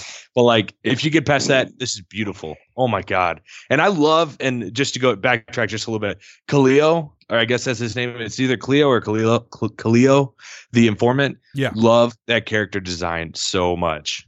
Mm. The big horn. Like, it's just so quick. But, like, you would think that would be like a villain with the way he looks, but he just has this presence about it. And I know we see him for like 0.2 seconds, but I just love that character design because we obviously see him a little later in a different scenario. Yeah. So looking a little worse for the wear. yeah. This is what I liked about the light speed jumping. Yes, you can break it down. You can get nerdy and scientific on it and realize that this is something that probably wouldn't work. But to me, I kind of took it like Poe just took advantage of a situation and said, look, man, like, what else? What is our next? Like, what are we going to do? You give me an option. This is the option I'm going to take. Maybe we're going to die. Maybe we're not. But we're going to get away from these guys. So we're going to light speed jump. And I'm totally cool with that. But then they followed. TIE fighters jumped too. I was like, what? Yeah. I know. That was awesome. Like, it was pushing the boundaries, man. So when have I seen a TIE fighter jump? Yeah, they don't. Okay, correct me if I'm wrong, but weren't they chasing after them in The Last Jedi? Weren't they doing that? Weren't they like they weren't light speed They were jumping. tracking them, weren't they? But they were tracking them were through tracking light them. speed. Yeah, Following them. We just didn't see We them didn't jump. see it. Exactly, yeah. But seeing it happen, and they're obviously some kind of second generation first order TIE fighters, all kitted up. Yeah. Man, it's so cool. And it was so funny. Every place they jumped to was like really hazardous driving. I know. Go from spikes to fucking spikes, massive tall antennas. buildings. Yeah. Yeah. And they Big almost monster. getting hit by a space form. Yeah. I mean, give me that in video game form, and you've got yourself a great video game, man. Oh, amazing. That's exactly what it seemed like. See Rey, she's levitating. She's got rocks levitating around her. By the way, this was super cool in 4DX. I can't explain it, but the seats move with the way that everything's moving, and you feel like you're levitating. It was very, very cool. I was thinking a small rock like hit you in the head when they all landed. Yeah, they could. Yeah, that's they had to cut that part out because people were getting hurt. But she's saying to me, be with me, because all of the Jedis now live within her. So she's been told. Is that what was going on there? This is definitely something. I mean, I've seen the movie and I have my theories, but I'm just curious what people think. Do you feel that's what she's getting at when she's saying be with me? She's trying to kind of channel all of the Jedi? Wouldn't it be the same Yeah. that Palpatine is doing with the, I will live in you once you strike me down? They're going very Highlander with this, where it seems like it carries down. And I mean, it was equal on both sides. Palpatine wanted to be struck down so he could live in, well, first Kylo and then Rey, and Skywalker saying, we all live in you. So isn't it equal on both sides? I know we're jumping to the end at this point, but let's just say all the Jedi are within her. If she kills Palpatine and he says all the Sith will now live within her too, is that just a big party going on, or do they one cancel out the other? Or is she just like the most ridiculous gray Jedi there's ever been because she's got both sides? And now that's how I kind of look at it, Dan. She's always been kind of a gray Jedi to me because I knew that there was more to her than what we were getting, what we were given in Force Awakens and Last Jedi. I knew there had to be something that was evil because we haven't seen it yet. And everybody calls Rey the Mary Sue of this new trilogy because she does no wrong. And finally, we are seeing a side of her. We're not seeing it right now, but we will see a side of her that was shocking, I feel like, to me. I mean, probably to you guys as well. I wish they dove into that more, but she's always been kind of a gray Jedi to me. She's also not formally trained. I mean, even though she did go to Ahch-To and she met up with Luke and everything, and he was teaching her this very brief training. You're right. I mean, it's all kind of just happening to her independently. Like it's just been there inertly, and it's starting to just manifest itself. I feel that's where Last Jedi lost the opportunity. It could have gone in the direction to train Rey, and maybe she experienced a little of the dark side. And so the third movie would have been her comeback, redemption. But I feel so wasted. And to come back around, that's why JJ had to cram so much into so little time to make this work. Yeah. It would have been a better movie to me if she struggled with it a little bit more. Because we see Kylo struggling with it and her having a little more temptation, perhaps doing something. And we do get something like that, getting back to that scene where everyone, we do see that there is this power in her that she's learning how to deal with. But if she would have been tempted a little bit more, maybe done something that actually stuck, we get the scene I'm talking about. I don't know why it's all spoilers. The part where, we think she kills Chewbacca. If she would have done something of that magnitude and it stuck to where it was affecting her throughout the rest of the movie, I just think that would have made for a better story for her. The struggle between light and dark, and is she gonna go? I never felt like the stakes were so high that Rey was going to become dark. You know what I mean? That's just me. But I think that this movie could have actually benefited from that a little bit. I agree with you 100%. As much as I hated to see it blown up, I can't tell you how disappointed I was to see Chewie. Yes, I was excited, like he's still alive, but I thought it was going to go take that dark turn. And it didn't. It was cop out. Friend Wes put it in a really good way. If you're going to kill Chewie, have the balls to actually kill Chewie. Yeah, I agree. Yeah, or at the very least, again, if we had two movies, kill Chewie off, quote unquote, kill him off. Don't bring him back until part 2. And then we're like, oh my God, Chewie. You know what I mean? Like that's when things get emotional. And it's just an unfortunate situation that a movie that I really do like, and I don't know if I'm projecting that, but a movie that I actually love just didn't get the time it needed to do these things, to really let us know that I never really felt like the stakes were as high as they should have been, but more of an observation than a complaint. No, my fiance and I, Olivia, I'll stop calling her my fiance. Olivia and I had this conversation. And the problem with this, like, if you look at Empire, Star Wars, Empire, Jedi, they were all on this uphill battle until the very end. And Empire never even got down. I mean, it was just an uphill battle all the way. This movie was just ups and downs. Good things, bad things, good things, bad things. Chewie dies. Oh, Chewie's alive. Oh, she's going to quit forever being a Jedi. Oh, Luke appears and grabs it, and he's redeemed, she's redeemed. Everything was solved so quickly. Yeah. She dies, Ben dies. It's just. Yeah. He fixes her, then she fixes him. There was no uphill battle the whole film. Oh, I totally see that now that you're saying that. Like, it feels like for just an instance, there's a struggle and then a resolution immediately. Like, there's no time to worry about it because here we are. We're just going to get it resolved. And that was the whole movie. It's just a big resolution to almost every problem that existed beforehand and then existed in just this film. Right. They're doubling up the pressure on this movie. C-3PO was, oh, I know what this means. Oh, I can't tell you. Oh, we can fix that. Oh, you're going to lose your memory. Oh, you got your memory back. 14 problems solved in 12 minutes. May I say, though, Mike, that I think that this might be C-3PO's best movie? I think the lines coming out of this movie, like I was not belly laughing. I'm not going to bullshit you. I was laughing, though. Like I think that he was the funniest he's ever been. I think that all of his jokes stuck. They all landed. And it was really nice because I know that Anthony Daniels will not return for another movie, according to what he's saying. This and episode 4 are his best. Oh, episode 4 is great. Because like that's his, like just briefly. I'm not going to go too much into this, but like episode 4, we are following the droid story more than anything. Yep. So to have C-3PO have this moment, thank God he is in the plot this much. Like I was so happy that he was like kind of a focal character. Was anyone disappointed though that they sort of sidelined R2? Like he served a purpose. We know that they left him there to care for Leia. That's why. To me, that's how I got of it. He was left there at her bedside to watch her as she's passing. But when you think about it, he's not a medical droid. You know what I mean? Like, what exactly was he doing there? To me, it kind of felt like, well, we got BB-8 though, and now we got Ronnie James Dio. No. So we gotta use these ones. God, I would have named that thing Ronnie James. No, you didn't get that. Okay, hold on. Please enlighten me. Yeah. Okay.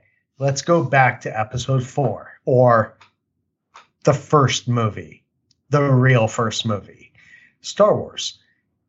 Remember, that was the first interaction in that movie between any two personas. It was Leia handing or putting the plans into R2. Like this in all 9 movies started literally with Leia and R2. That's what started everything. And for R2 to be back at Leia's bedside, deathbed, I thought was beautiful. I got that immediately. Me too, yeah. Yeah, well, fuck both of your opinions. No, I'm just kidding. That makes sense. That makes sense. I honestly, I don't know. I guess I just didn't really... I guess now that you say it, and there's no I guess, now that you say it, that makes a lot of sense. But I don't know. I guess it's just my, for lack of a better word, and it's so lightly used, disappointment that I didn't see C-3PO and R2-D2 on these adventures again, because to me, that's a big part of Star Wars for me. But what you're saying, Mike, makes perfect sense. So it is a nice closure to that. He began this battle with her, and he's ending it with her. What's it like to have a cold black heart? Oh yeah, I'm fucked up for life, man. I know, I get it. Yeah, I'm the worst. I shouldn't even have kids. Anything else before we continue? I was gonna say, I feel like in the original draft, R2-D2 had more. You think so?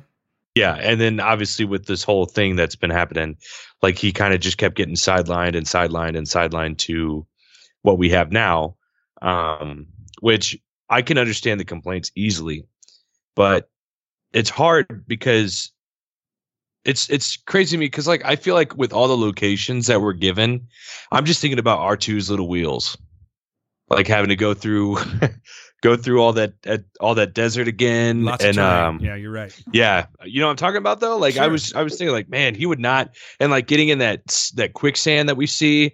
Oh my God, I was just like, God, R2 would be destroyed in this weather. It would have been nice to see him in Luke's X-Wing one more time, though. Yeah, for sure. Let's skip ahead a little bit, because if we try to break down every scene and then talk about it, we're going to be here all night. So I wanted to talk about Leia a little bit, because I know that people were being a little harsh on this here. I'm just going to address the people that were destroying this here. Yeah, right? Listen. Please, yeah. No, I want to know what the hell people were saying, because I'm about to get pissed, but go ahead.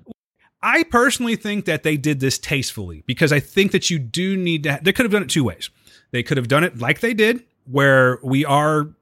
You know, you have certain footage that you can use. You can't use all of it. A lot of it probably came from the editing floor. And this brings on gripes, because it does feel like they use Leia's greatest hits to act around these things. And, you know, you have a limited script that you can work with is what I'm saying. So there's that way, or they could have done in the crawl, you know, in this time, General Leia has died and blah, blah, blah, blah, blah. They could have gone that way too. But I find it to be respectful.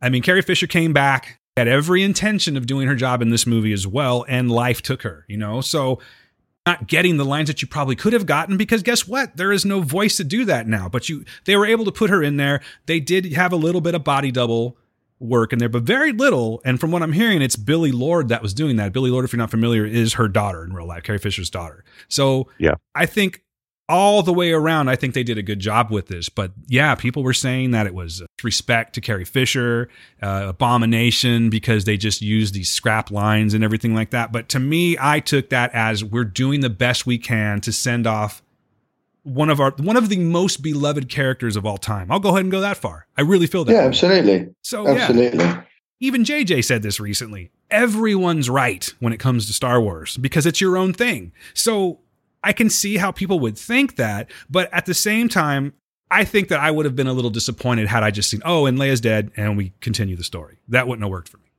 No, I would have been outraged. Like that. That's not what you do to Carrie Fisher. And I think that it is important for Rey's story too, because again, they could have changed it. They could have brought Luke in as a Force ghost to train her or something like that. But I just think that this is something that needed to happen. And I do commend J.J. Abrams for taking what he had and doing the best he could with it. It wasn't like he did anything that was disrespectful, in my opinion. I think he did a good job with it. Yeah. I don't know what else you could really do. Because let's just say they're using some stock footage that they had, and then they go the direction of Rogue One. Now you have real footage versus a digitized. It's not going to be consistent. It would seem weird to me. It would be even more Frankenstein. Yeah, it just wouldn't work in the way for you to like get the same feelings out of it, you know? I'm not saying anything towards Grand Moff Tarkin's character because, you know, like that was a very beloved actor as well, but I hated the CGI. Oh, no. That's not what I'm saying. I'm saying that like he was it, but like I'm talking about just with the Star Wars in itself, with just Princess Leia, like she was a princess in a general. I mean, she is so much more than Grand Moff Tarkin was in just that first movie, you know? So like doing it the same way there would have just been, it just would have, I can't even imagine like everybody, like I could see everybody getting like, trying to think of a better word, but just disgusted. Like I would just be like, ugh, I wish they didn't do that. Anyone else a little impressed? The training scene between Luke and Leia. I thought that looked pretty damn good considering. I thought that is what I was very impressed.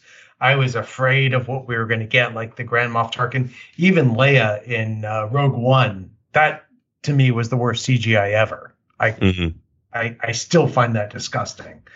But in this movie, when they lifted up their masks, it looked good. I was not pulled out of the scene.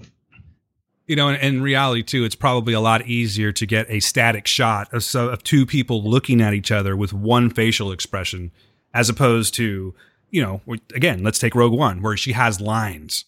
And that's where we're getting close. Excuse me. We're getting very close to where it's scary, but they can sort of substitute people now, much like that. Oh, God, I'm trying to say something here and I like deep fake.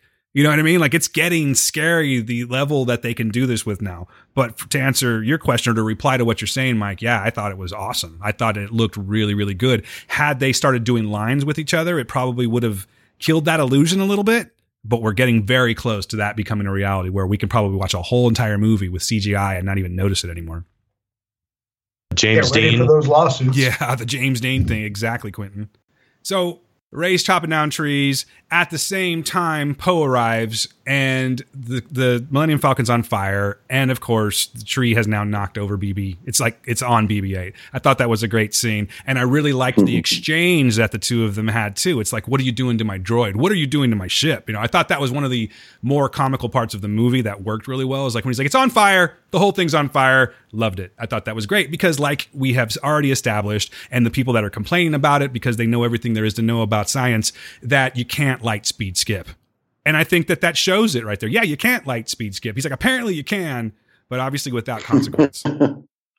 Yeah, I love that Rey and Poe are talking to each other because we didn't get that in the other movies, and I love their banter. Like they don't get along, and I mean Finn like is being the audience in a sense because he's like, here we go, like it's cool seeing these characters who we've never seen them interact really except for meeting in The Last Jedi, like kind of going at it. They're like, okay, yeah, you're difficult. I could see like if they were doing that kind of conversation starting in Force Awakens, I could be going, okay, this might be like a Leia Han thing. Mm-hmm. Because there is a little bit of a tension there, much like there was between the two of them. They obviously never go down that road, but thank God. Yeah, no, I think that would have been a huge loss. And it got me a little worried at the end of Last Jedi because she's like, I'm Rey. He's like, oh yeah, you are Rey, aren't you? He was, yeah, what's up, Rey? Is anyone disappointed that there was no romantic conclusion in any way, shape, or form in this? No. Personally, no. No. Fuck off, Mike. Apparently. No, I'm totally kidding, bro. No, I mean, but to answer your question, I think I would have been okay with it, but I'm not entirely sure that the kiss worked. And I know we're jumping ahead, but we saw a little bit of flirtation going on in The Last Jedi, and it was more of like a physical thing. And I guess she's feeling Adam Driver, big guy. We saw him all swelled up and stuff like that with his shirt off. So maybe there was something there, but I don't think, again, romantically, that the stakes were high enough to where there should have been a kiss there. She tells him, she's like, I did want to take your hand, but I wanted Ben's hand. Again, I feel that that's something that could have completely worked. It doesn't bother me to the point where it really took me out of the movie, but I think that maybe their connection was just more force driven, and they knew that, that there was something that was drawing them to. And I can't remember exactly what the line was, but they're one half of each side and somehow they make a whole. And I think that that's kind of more what they were focusing on. So I don't know if I really wanted to see that. I'm kind of happy with the way it went down, actually. For me, the kiss made sense it was almost the way of him saying, thank you. Do you know what I mean? Yeah. It almost wasn't even a romantic kiss. But I didn't get anything romantic from it whatsoever. There's definitely no tongues, right? Yeah, exactly.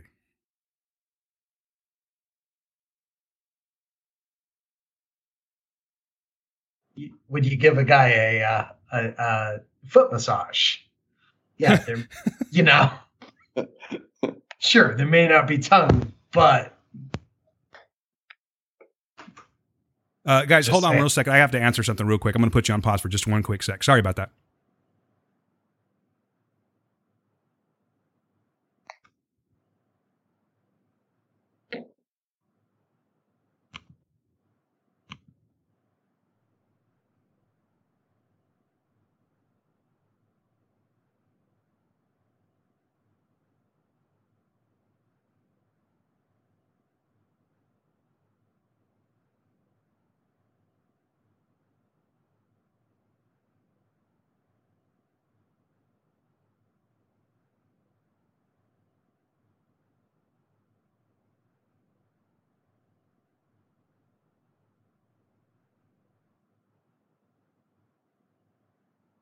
All right, I'm sorry about that.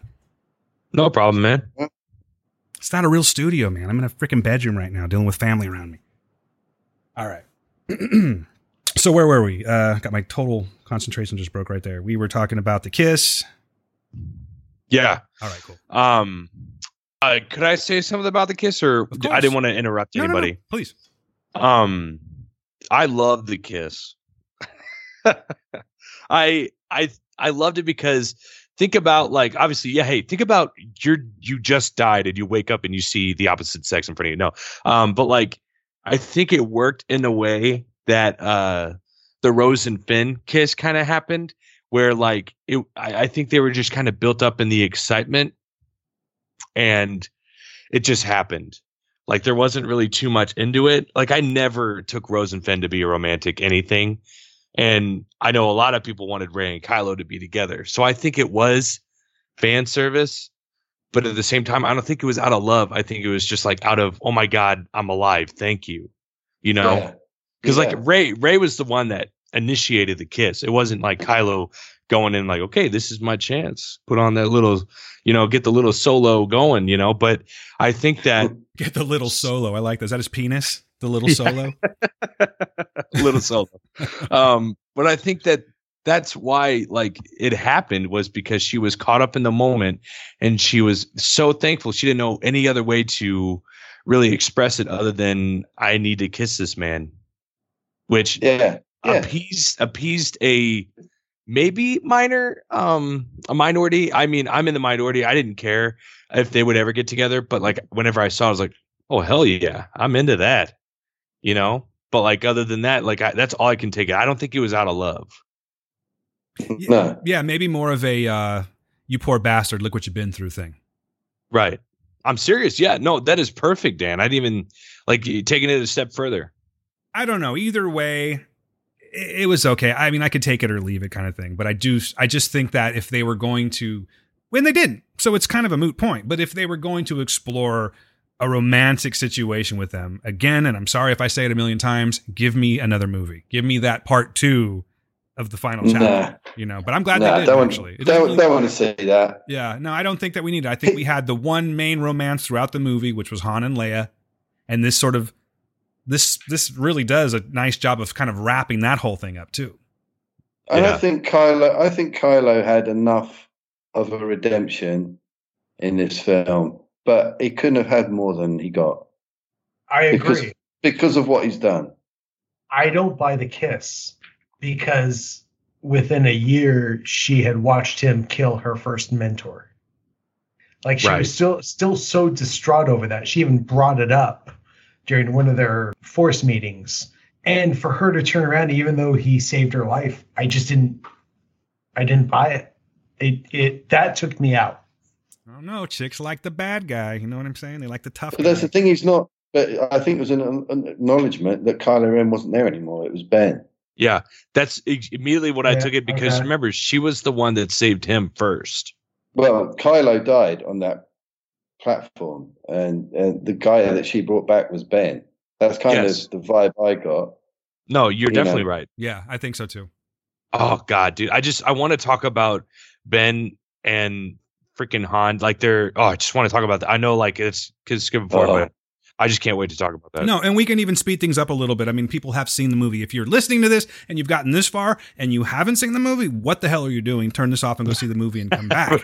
Right. Because we're going to spoil the shit out of this movie right now. But as opposed to hitting every single scene, we can speed things up a little bit and get to it. Because again, we will be here all fucking night if we don't do this. So let's get busy with that. So we've established that. The kiss, we're all good with that. Now, they're back. They have now Poe has brought that plan in right now, and he's telling them, look, this is what's going on Exegol. We're screwed, basically. They've got this huge fleet. I don't know how they got this fleet. We talked about it. I don't understand how this is happening, but we have a huge fleet, and we got a huge problem at the same time. What are we going to do? There was something that kind of, my buddy brought this up to me yesterday, and I'm curious what you guys think about this. So, Rey understands what's going on. She knows about the Wayfinder. She knows about, or the Waypoint. She knows about, Exegol. She knows about a lot of these things, but she chooses to say, I need to speak to you in private when they're all briefing. So why would she not bring this up? Is it just a matter of respect? Like, I don't want to overstep my boundaries and say something that shouldn't be said, a need to know basis. Did anyone pick this up? Because it kind of, I don't know if I'm explaining it correctly, but it did kind of make sense. It's like, yeah, why did she not bring that up? Instead, she jams by herself, pulls out the Jedi books, and she starts going through it, and she finds that Wayfinder. It was an artificial buildup of anticipation. I took it as she didn't want to endanger anybody else, and she wanted to do it alone. Yeah. I don't know. I think this is when you start picking apart the movie too much, to be honest with you. But she said to Finn and Poe and that, right? I'm off, and they were like, no, we go together. Yeah, we know you're a Jedi and all, but don't suck up all the fun. No, I get it. Man. Well, my other thing that I take away from this is Rey, out of everybody, is the most capable of doing this mission because look at her. Like, she's the total package. She has it all. She knows she's the most powerful out of everybody on that planet. And I don't think she's using that as like, okay, I am the only one qualified to do this, but I'm the only one who can maybe get this done. I mean, and that's the thing too. They know that they have this magnificent fleet that's there. Maybe they just didn't feel like they had enough, because that is a point in the movie where it's like, how are we going to handle this with the firepower that we have? And then we get our Avengers scene. You know what I mean? So maybe that's just what they were dealing with at the time. She thought, you know what, let's not take everyone out. Let me go see if I can handle this on my own.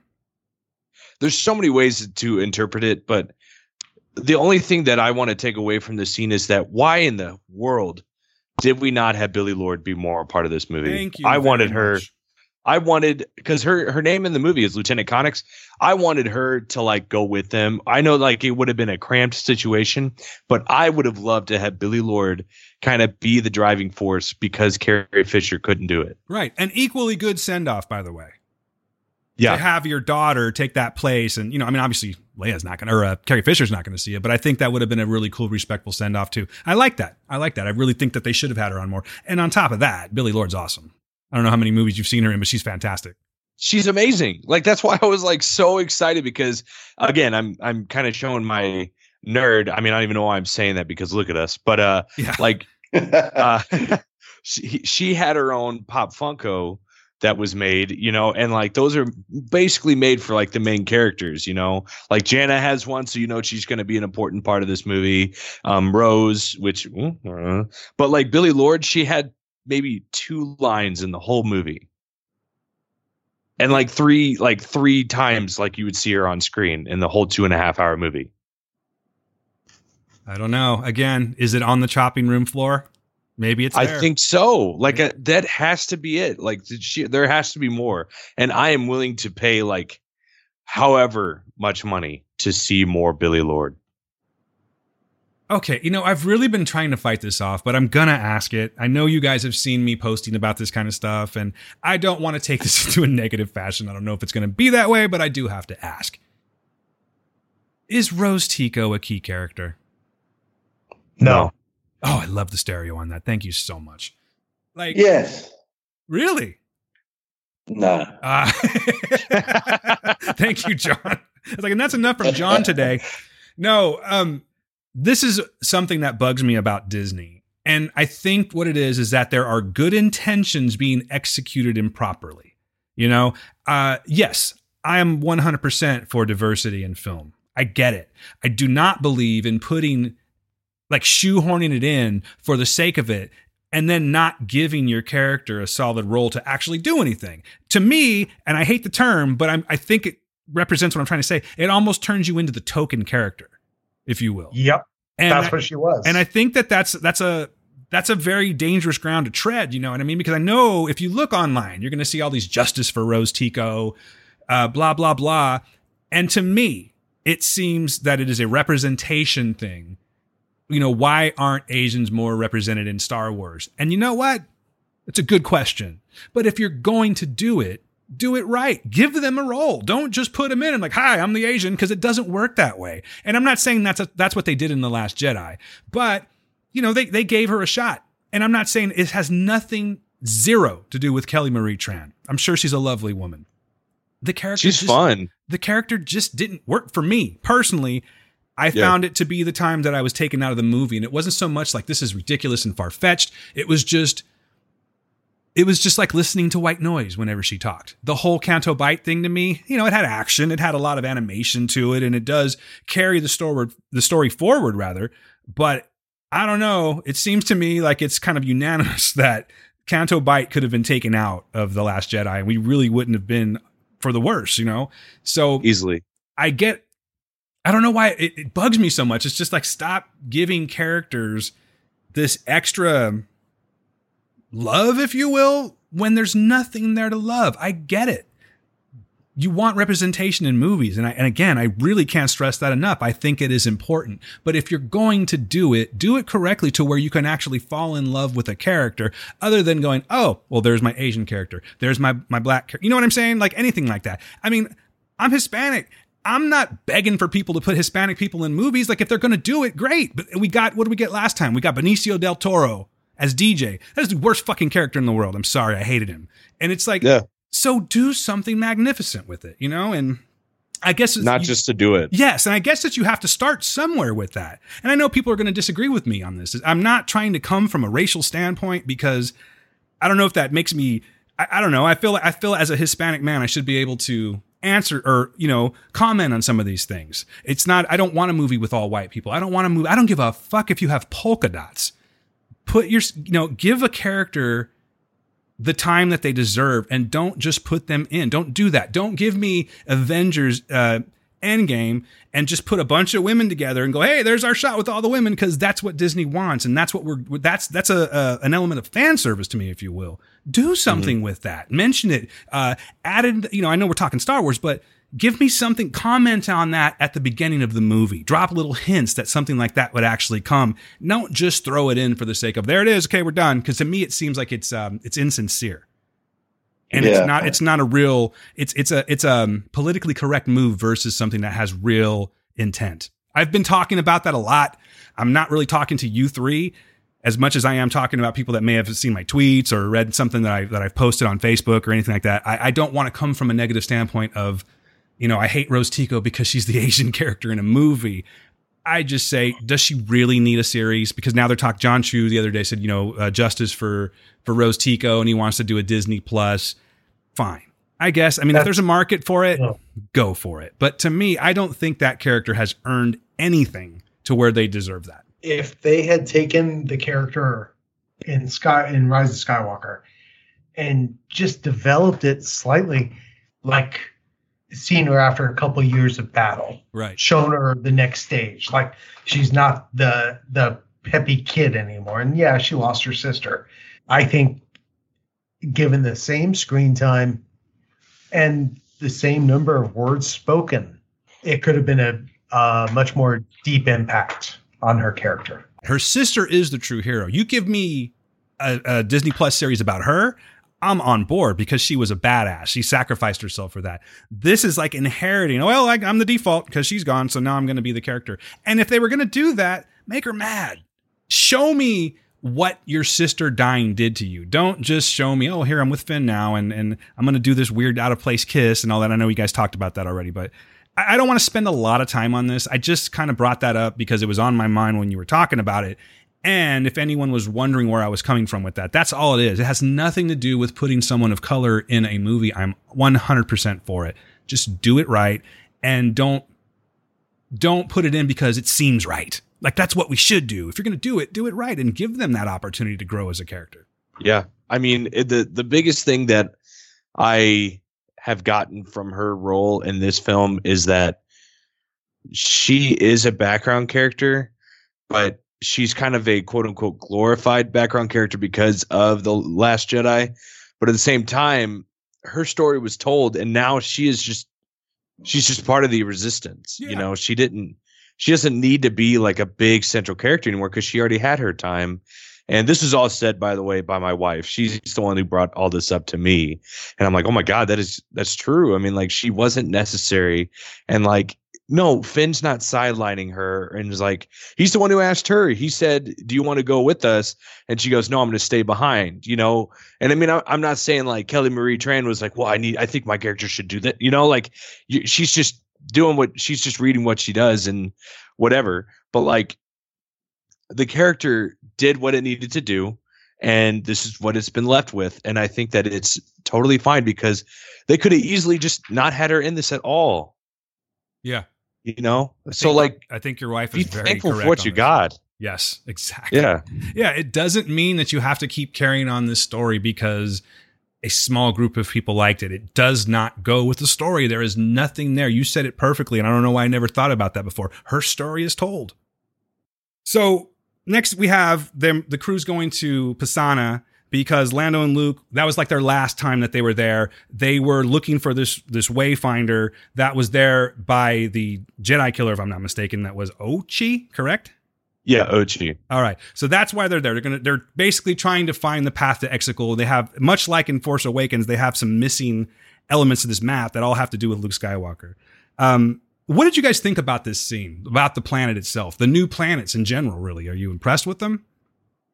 Love them. Yeah. I think that there's a lot of them, though. There's a lot of planets in this movie. There is a lot to take on in this movie, for sure.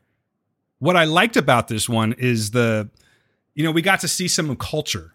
Normally when you see these movies, you get to see the various characters that are walking around, and you see some cool sideline stuff. But in this one, they got to actually go in and see this festival, and they had some time to spend with the characters. And I liked all of that, actually. I thought it was a nice touch. And it is a good way to kind of set things up, because they're walking through this village. They're having this huge, I don't know how they didn't hear the festival. They're like walking on one side of this rock. It's like totally quiet. I know. Yeah. They turn the corner and it's like, yeah, party. So, but it is what it is. And but I liked everything about that. I love the use of practical effects in this. I like that festive thing. It did sort of eventually turn into, and I think a lot of people thought this too, I see the resemblance, but I don't really feel it's too much of a throwback. We do get some some Return of the Jedi elements in this one. You know what I mean? With the chase and whatnot. But essentially, no? You disagree? Maybe a little bit. I know. I'm just saying it's more like reminiscent to me. I didn't really feel like, yeah. But there are people, John, that are saying that it's just a complete ripoff. I don't feel that way, but I see where they're coming from. You know what I mean? Just the skiff chase is what I'm really getting at. It just sort of seemed reminiscent of it, but I didn't feel it was a direct copying or anything like that. That's just what I thought. But I thought it was done tastefully. Yeah, for sure. No, I'm not complaining about it whatsoever. But going back just a tiny little bit, they've sort of separated just a little bit, and they're checking things out. They're trying to get some locations because they want to find this wayfinder, and they are intercepted by Imperial forces. The stormtroopers show up, and this is where this begins. I'm so sorry. Can we just go back just a second, because there's one of these things I wanted to talk about with you guys. Of course, man. Of course. So whenever she does the Force FaceTime with Kylo the first time after he gets his helmet, Force FaceTime, I like that. Yeah. his helmet reconstructed and everything looked like Caesar with some goggles. Oh, I love that scene. Yeah. Sorry, it did look like Caesar with goggles. And by the way, what did you guys think of the new Eddie Van Halen guitar design that Kylo's rocking? I like that. That whole. Yeah, I don't know if that's a reference that's lost on you, but yes, no, it is a reference. Yeah. It's a reference on old Japanese cutlery. Whenever something would break, like a bowl or whatever, they would use this type of glue that would have this yellow marking on it, kind of like how his helmet has those red cracks in it, and that's what it's reminiscent of, is this Japanese art that they do. And I thought that was insane that they put that together. Sorry, but anyway, yeah. Yeah. It's something like they repair it, don't they, with a sort of gold. Yeah. So it's to make something that's been broken into something that was even more beautiful than it was before. Right. Exactly. And that's what they used for that. But they were Force FaceTiming for the first time, and whenever she gets the necklace from that alien, who asks what's your name and everything, and she just says Rey, then she has that whole vision. Ren grabs the necklace, which is yellow. That is your indication of basically the color scheme that is used throughout these whole movies. Because with The Force Awakens, I mean, you guys know, if you're looking at Star Wars, The Force Awakens, the movie is very yellow. And so those beads that he grabs, they are yellow. And we will talk about, I'll go on with my Force FaceTime message and everything whenever we get more to it. But that's your introduction to these guys seeing each other again in their heads. And it's so interesting to me that it works that way. But that the yellow is so focused on in that scene. So I just wanted to mention that real quick. I'm really glad you did, man. Really glad you did, because it also brings up another thing. Now, I know that we have flirted with new Force powers in The Last Jedi. Now they have actually taken it a step further, where they can transfer, physical objects through the Force. Oh, that bit was so amazing. That's a Force fact. When he grabs it and he goes, scan that, find out where that's from. Yeah. I thought, that's so cool. Yeah. Oh my God, he's found them straight away. Yeah. That was just such a smart move. Oh man, that was incredible. Yeah. And I don't see it as adding things onto the Force to serve the purpose of the story. That's it. I think it's really cool myself. And I like that it's canon now. I think that's there's several things. I mean, we've got Force healing now. We've got that Force, whatever you want to call it. The, I don't know what you call that. Physical transfer, the whole side I would just call it force transfer. Yeah, like the sleight of hand at the end of the movie with the lightsabers and all of that. All of that shit is great, man. Give me more of it. If you can take an existing franchise and add these little things to it to make it even that much more cooler, because it was threatening, it was menacing, you know? Cthulhu Burning Man. Yeah. That's what I called it. Yeah, dude. To turn around and have something, you know, to see that, and he's like, okay, I'm familiar with this part. He's reached out to me before. But then to throw that extra element in, oh my God, he just ripped this off of me. That adds a whole new level of threat that I just really appreciated. I thought it was a really good touch to the movie. So in Last Jedi, it was established that Snoke was communicating. He was responsible for them force FaceTiming, right? Right. Who was doing it this time? Well, I mean, you could say that the Emperor's been pulling the strings the entire time. You could go down that road. But to me, I just took it. He's the, you know, supreme leader now. He can just do this. His strength is growing as well. Well, they did it at the last time that they saw each other in The Last Jedi, whenever she's going on the Falcon with the rest of the Resistance, and then he tries to reach out to her one last time, and she closes the Falcon door on him. So, like, I knew that they could do it. I think Snoke just, like, basically plugged it in for them. Like, hey, here's the Wi-Fi receptor so that you guys can have a stronger connection. And getting back to the yellow thing again, that's a big part of it. I mean, they're sending up all these yellow clouds of smoke and then what look like little pony kegs. You know, they're just putting them out like that. But yeah, I think that it's. I agree with you that this use of yellow in it is actually a pretty well done thing, and they use it throughout the movie, so that's pretty awesome. And they both get shot down by that one trooper. Their ships crash. They start to fall into this quicksand, and Finn tells Rey, "Hey, there's something that I needed to tell you," and then he gets sucked under. And of course, we never get back to that again. Mm-hmm. What is your take? I think it's a very simple answer myself, but I'm curious what you guys think. I think that he was saying he was force sensitive. Right. There was no love story there. No way.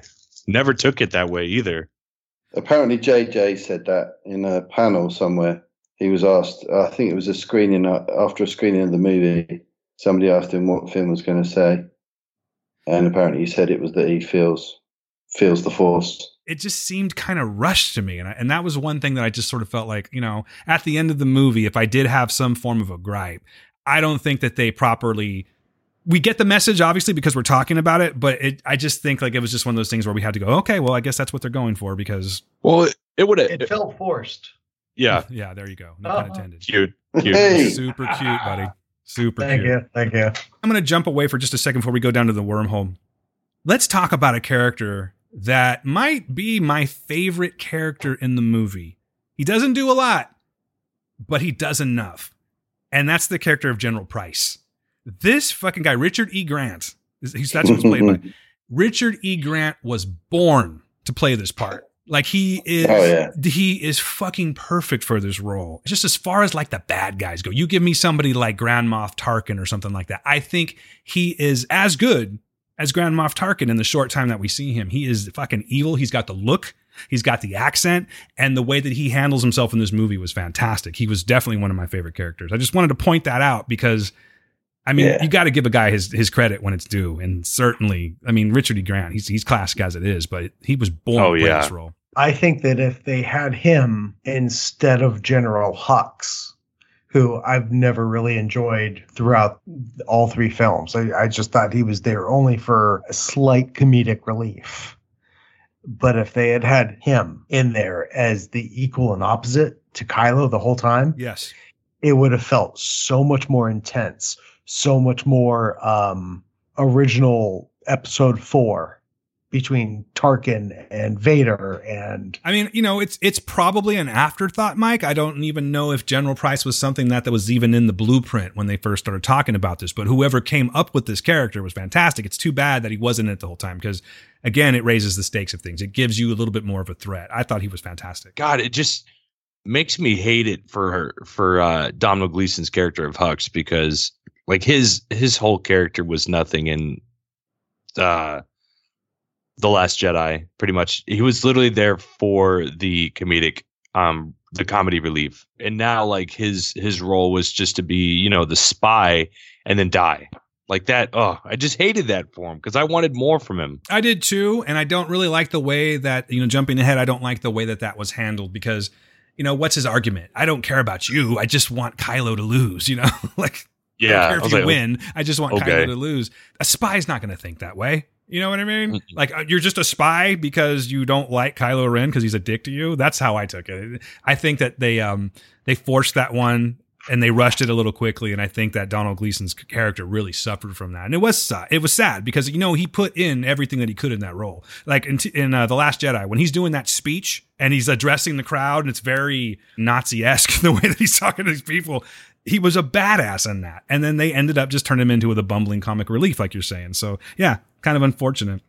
Getting back to him though, I really like the scene where Kylo enters the room, the briefing room, if you will, and he's got all of the officers at the table, and he walks in and he's like, you're disturbed by my appearance, General Hux. And he turns around and looks at him, he's like, oh, the mask? Yeah, it's not a big deal. And the lady next to him is like, I like it. Like, she's like, fuck, I'm not going to. It's totally fine with me. Try. Yeah. I have no complaints, sir. Please don't force choke me. Yeah. It was funny. And I don't even know if it was meant to be that way because I laughed every time I saw that part and no one really laughed at that. But to me, that's how I took it. Like, yeah, I've seen what you can do. Yeah. It was the Temper, young equivalent man. of the stormtroopers running away when Kylo was having his little fit. And then, like, Kylo definitely shows that probably would have happened to you, too, because he immediately starts to force choke somebody and, like, throws them up onto the ceiling, Oh, man, yeah.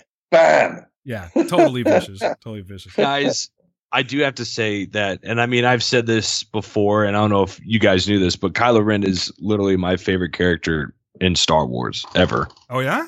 Yeah. Okay. He's my favorite character that has ever come out of a Star Wars franchise. Wow. Yeah. I know. I'm saying some. No, again, dude, Right. it's your own journey. Right, man. No, it's good. Yeah. It's really good to hear that. I think it would be a dick move to be like, no, it's not because this and that. Because that's, and these conversations happen in bars everywhere, or just, on Skype, on podcasts and everything. No, I mean, that's great. I will ask why. He's the only, like, he is, I feel like one of the only characters that has really had a struggle. Like, Anakin Skywalker went from bad to good. Good to bad. Like, it just felt like one speech and he's out, But like the things that mirror throughout this episode, just in general of episode 9, with the things that mirror from episode 7, where he is just a bratty kind of child not getting his way because he's always in the shadow of Darth Vader, and then him kind of coming into his own where he's like, you know what? Fuck you. I'm going to take over the whole First Order and I'll be the supreme leader. To now where he's like, I will kill the Emperor because this is what I need to do. But like, he knows that he will never live up to his grandpa's like reputation, but he wants to exceed that. But in the same breath, he misses his mom. He loves his mom. He loves his dad. And he has been fighting that from the very beginning. And like, he's had nothing but disappointment with the figures of love that he's had. I mean, he was pushed away by Luke, and like in that fit of rage, he tried, killing Luke in Last Jedi. And like, he's never been given the right way to do anything. And where he's come from that, I don't know, man. I love this story. And like him in this movie, Adam Driver, and it might have helped him just a little bit with A Marriage Story after seeing that. But like, Adam Driver literally can own and do anything that he wants, and I will be there with him. Adam Driver's killing it. And he was the only good thing about The Dead Don't Die. He couldn't save the movie, but he was fantastic in that movie, So. You're very right. And Logan Lucky, like oh my God, he's so funny in that movie. Yeah, him and Daniel Craig both actually are fantastic in that movie. And they both get to shine. And there is that Star Wars connection of Rian Johnson. I just thought I'd put it all together there for you. They're both kicking ass this time of year. So good for them. Oh, yeah. Yeah. There's one thing that I'm embarrassed to say that I completely forgot about right now. And I think it's from me. I'm going to be honest with you folks that are listening. I did not prepare notes, and I'm sort of regretting that at this moment. But there's a major character that we kind of just glossed over, and it's totally my fault.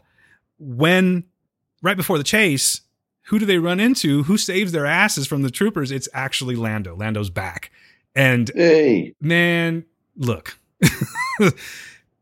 I fucking love Lando Calrissian, man. I think that honestly, I was a little worried that age had gotten to Billy D. Williams and he was not going to be able to really pull this off. but as soon as you hear him talking like this, that's all you gotta hear. And it's Lando, and he's back. He's like, "Hey, how you doing, Chewie?" It's just that's him, you know. Like when he did that greeting, it was very similar. When he's like, "Get out of here, you pirate!" When he's talking about on the the landing deck of Bespin, man. I was so happy to see him. I think that bringing him back was a total just G move, because who doesn't love Lando? You know, I mean, everything about him. He's always smiling. He's always got that cool thing. And it's just that voice. And I loved it when he's like, "I won't be, my flying days are over, but give my love to Leia." You know what he meant. You know what he's talking about.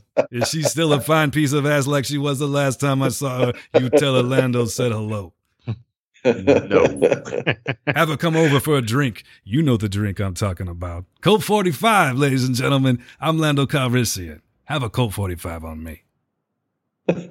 You know, I know that Steve's not here to tell you, but man, you are good at impressions. Thanks, You really are, man. You really are. Thank you very much. Seriously. I wanted to see some Colt 45 in the armrest of the Falcon. I thought that would have been awesome. Hey, is anybody thirsty? I they just worked it in. You know, got everybody in the cockpit. Hey, I know we got a long journey. Anyone thirsty? And he just opens up a nice chest. Or even when he's talking to Jana at the very end of that, he's like, "Where are you from?" He should have just been sitting on a cooler. "You thirsty?" If they would have done that, it would have been so cheap and forced, but I would have loved it. I would have given all the respect in the world. Let's not go there first, or go there yet, because I have too many questions about that as well. I think I'm thinking at it. I'm looking at this from like a robot chicken standpoint, you know. God, I would love that. Maybe I'll do it. Maybe I'm going to be the one that does that, but it needs to be done. But Lando Calrissian, ladies and gentlemen, he's back and he's kicking ass once again. Amen. All right, so now we're back, and like I was saying, and I apologize, folks, for jumping around like this, but it's going to be a freeform thing. It's a breakdown that's a little freeform. So this quicksand, and I did hear them call it, Ray called it something, and I didn't catch what she said. I wish the movie had subtitles. I didn't hear it, but they fall into this, what we'll call a quicksand, and it takes them into this wormhole. And again, this is C-3PO on fire right here, because everyone's checking on each other. And he's like, "Are you okay?" Poe asks him, "Are you okay?" And he's like, "You did not say my name, sir, but I'm doing just fine." Another line. But I'm all right. Yeah. Fantastic, man. I know I'm paraphrasing, Quentin. Thank you very much for getting it. Mr. 4 times he's seen it over here. That's awesome. Isn't there a bit with him as well, just before when they first get there and they see that there's that big party going on, and then they all look I don't know what he says, but they all look round at him. Yeah. He starts talking about the landscape and how they're famous for their delectable chocolates and all. He's like giving the tourist guide. Yeah, and they all turn around and look at him, and he just pauses, and then he looks round behind him to see what they're all looking at. Just completely oblivious. That was awesome. So sorry, man. I no. that was great. Again, man, you're not taking anything away. We're just bullshitting, to be quite honest with you. One of the things that I will say about C-3PO in this one here, and it's just a general statement, it's not like I'm going to back it up with a whole bunch of stuff, but I do notice that he is very fixated on friendship in this one. You notice that before he even takes off them, he tells R2, "If I don't come back, I need you to know," and again, I'm paraphrasing, "I need you to know that you were my best friend." You know, and then when we're not there yet, but when Babu Frick takes away his memory and he ends up recalling him because he introduces himself and he's like, Babu Frick, that's his oldest friend. And then right before he goes, he's like looking around, looking at all of taking the last look at his friends. So I guess they did that because we knew what was going to happen to him. But it was just something I noticed that C-3PO, for being the droid that he is, as dramatic as he is, he was a little more focused this time on everyone else, where usually there's always that imminent peril that he's feeling, that paranoia. It was a little more locked on, like he was appreciating his friends in this movie. And I thought that was a nice touch. Definitely. Really glad that they gave these lines to Anthony Daniels, because he murdered him, man. It was fantastic. So we're in this wormhole. I'll kind of go through this real quickly here. So they come across some bones of the Ochi character. Am I saying that correctly? Is it Ochi? I really should have had these names available. He was so briefly used. Yeah. And it's a damn shame, because he's probably one of the coolest bad guys in the Star Wars universe on appearance alone. Like, I thought he was as dope looking as, say, like Darth Maul or something like that, but he just didn't have anything. There was nothing to him. The story seems like we could go back to it maybe one day, but yeah. And I think that I liked his oh, sorry. No, I think you're going right where I'm saying, the design of him, yeah. Right? Yeah. I loved how simplistic it was, but at the same time, like it was creepy. Like he would be a bad guy, but at the same time, he doesn't really look like your quote unquote, evil doer. Are you guys familiar with the Hellraiser series? Yes. Yeah. And I know exactly where you're going. I got a Cenobite feel off of him, man. Yeah. I'm glad you said it. And also, the mechanism that's holding Palpatine and moving him around is also very Hellraiser 2. And I don't want to get into the weeds about that one, but if any of you remember the Doctor in that movie, he had a very similar thing that was carrying him around. This one was made of some evil flesh or something, but that's what it gave me, that vibe of like the Doctor in Hellraiser 2. But anyway, moving on. So this character was this is the last place, his last resting place, because he apparently fell into this quicksand too. They were wondering what made these holes, and they find out soon enough, and they also find out what I'm assuming is how he met his fate. So this worm attacked him, and this is the point where R2 points out to Rey that there is a dagger in the sand. She says that she sees it too. I don't know how, but she does. Maybe it's that Jedi thing. She pulls it up, and now they have their Goonies moment. It's not the Goonies moment, but they now have their ticket to One-Eyed Willie and how they're going to find this here. And they know what it's for. And this is where C-3PO tells them that it's a ancient dialect, a Sith dialect that he can read. He totally knows what it says, but his programming forbids him from doing that, and he's completely incapable of doing so. I got to say that I liked this touch. I thought it was kind of cool because if you look back and kind of use your imagination as to why they did that, it's kind of twofold. It's like, well, why wouldn't they want to know how to read this stuff? This is how you get one step ahead of the Sith. But at the same time, maybe the Sith practice is just so, because it's also like religion. Maybe if you knew these things, it could sway your beliefs. No, I love that too. So I'm glad you wanted to talk about that. We also get into the point where we now discover we mentioned it already, but we now discover a brand new use of the Force. And this is where Rey, at first I thought it was going to be she can talk to the animals. I thought that's where we were going when we first saw this here, because she, bravely goes up to this thing who looks like it's about to eat her. And she notices that he's wounded, possibly dying. She's able to give some life through the Force. Like she's able to transfer life force through them. And it's like an energy thing, which heals these things.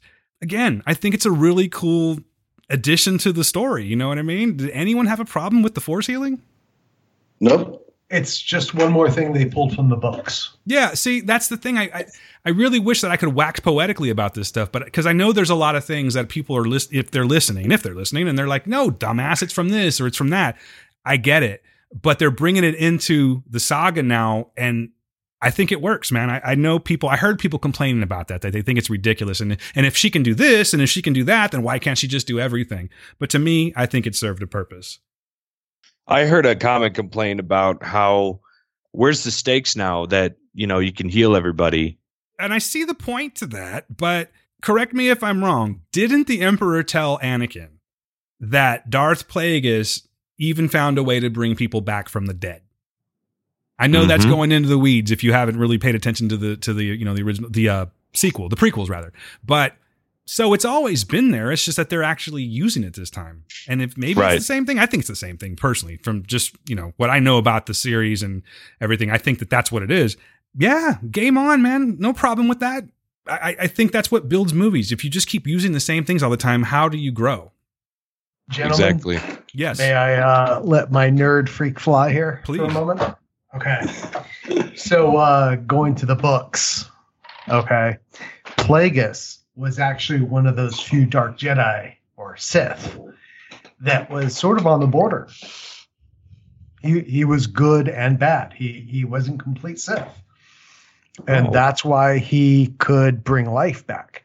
Because in the books, only the Jedi can heal. The Sith cannot. Those skills were lost. Because Sith obviously are not about healing. They're about destruction and fear and all that good stuff. Yeah. So if you were familiar with that, it made more sense in the movies. Oh, I'm sure. Totally sure. I mean, it's weird to even start going down a road for me talking about those things when I know that there's probably some answer that is at least at one point was canon. But I'm glad that you're here, Mike, to give me that kind of background information because it's just not there for me. You know what I mean? I've read one book the entire time out of all of the expanded universe, and that was like, what was it? Shadows of the Empire. Oh, that was a good one. Yeah, that's a classic. That's a great book. But that's really like my only time I've ever read anything outside of that. I know a lot of the story. I've heard a lot of the stories. I know there's like Mara Jade and all that kind of stuff, but no, I just really haven't gotten into it. So I appreciate you giving me that type of insight and probably, appeasing some people that are listening like, yeah, dumbass, this is why. So thank you for that. Welcome. All right, ladies and gentlemen. So we just came back from a break. We had to do, a little pee party real quick. We didn't do it together because that'd be weird, but that's what happened. So we're back. I wish we did. I wish we did too. Well, Chicago's coming, buddy. I'll cross streams with you anytime. True bonding. Yeah. True bonding. That is true male bonding right there. That would be a lightsaber battle. Oh, I know. Nice watch. I know. I went Ghostbusters reference on a Star Wars show, but that's okay. That's all right. Yeah, that's fine. It's all nerding. So, hey, we decided for the sake of time that we are not going to just break down every single finite, detail in this because there's so much to cover. The reason I'm telling you that is that we're going to start speeding things up, guys. So ready to go. We're going to go ahead and do this. Let's just go ahead and take them out of the worm pit. They have escaped there. And what they've figured out is that they have the dagger. They're now ready to find the ship, which I believe they've already found. And this is where things get interesting. So Knights of Ren show up. The Stormtroopers show up. And they're all going to make this escape in Ochi's ship. They go up there. Everyone's ready to go. And then Rey's like, hold up a second. Something's wrong. So she goes outside and she enters into one of my favorite scenes of the movie. Oh, yeah. So we've seen a big part of this scene, even though it's like a short clip. We've seen a pretty good part of this scene since day one, since the celebration when they did the trailer. And I'm not there yet, but we're talking about the Rey flip. But what gets us to that point is she goes outside and she feels that Kylo's there. And Finn knows this, and we now know why, is because we believe that he is Force sensitive. He goes to get her and he figures out that, oh shit, we're not alone. There's the Knights of Ren. There are the Stormtroopers. And what happened? They got Chewie. So that creates the first problem, right? And then Kylo shows up. And this scene gutted me for about 2 minutes. I think I was gutted.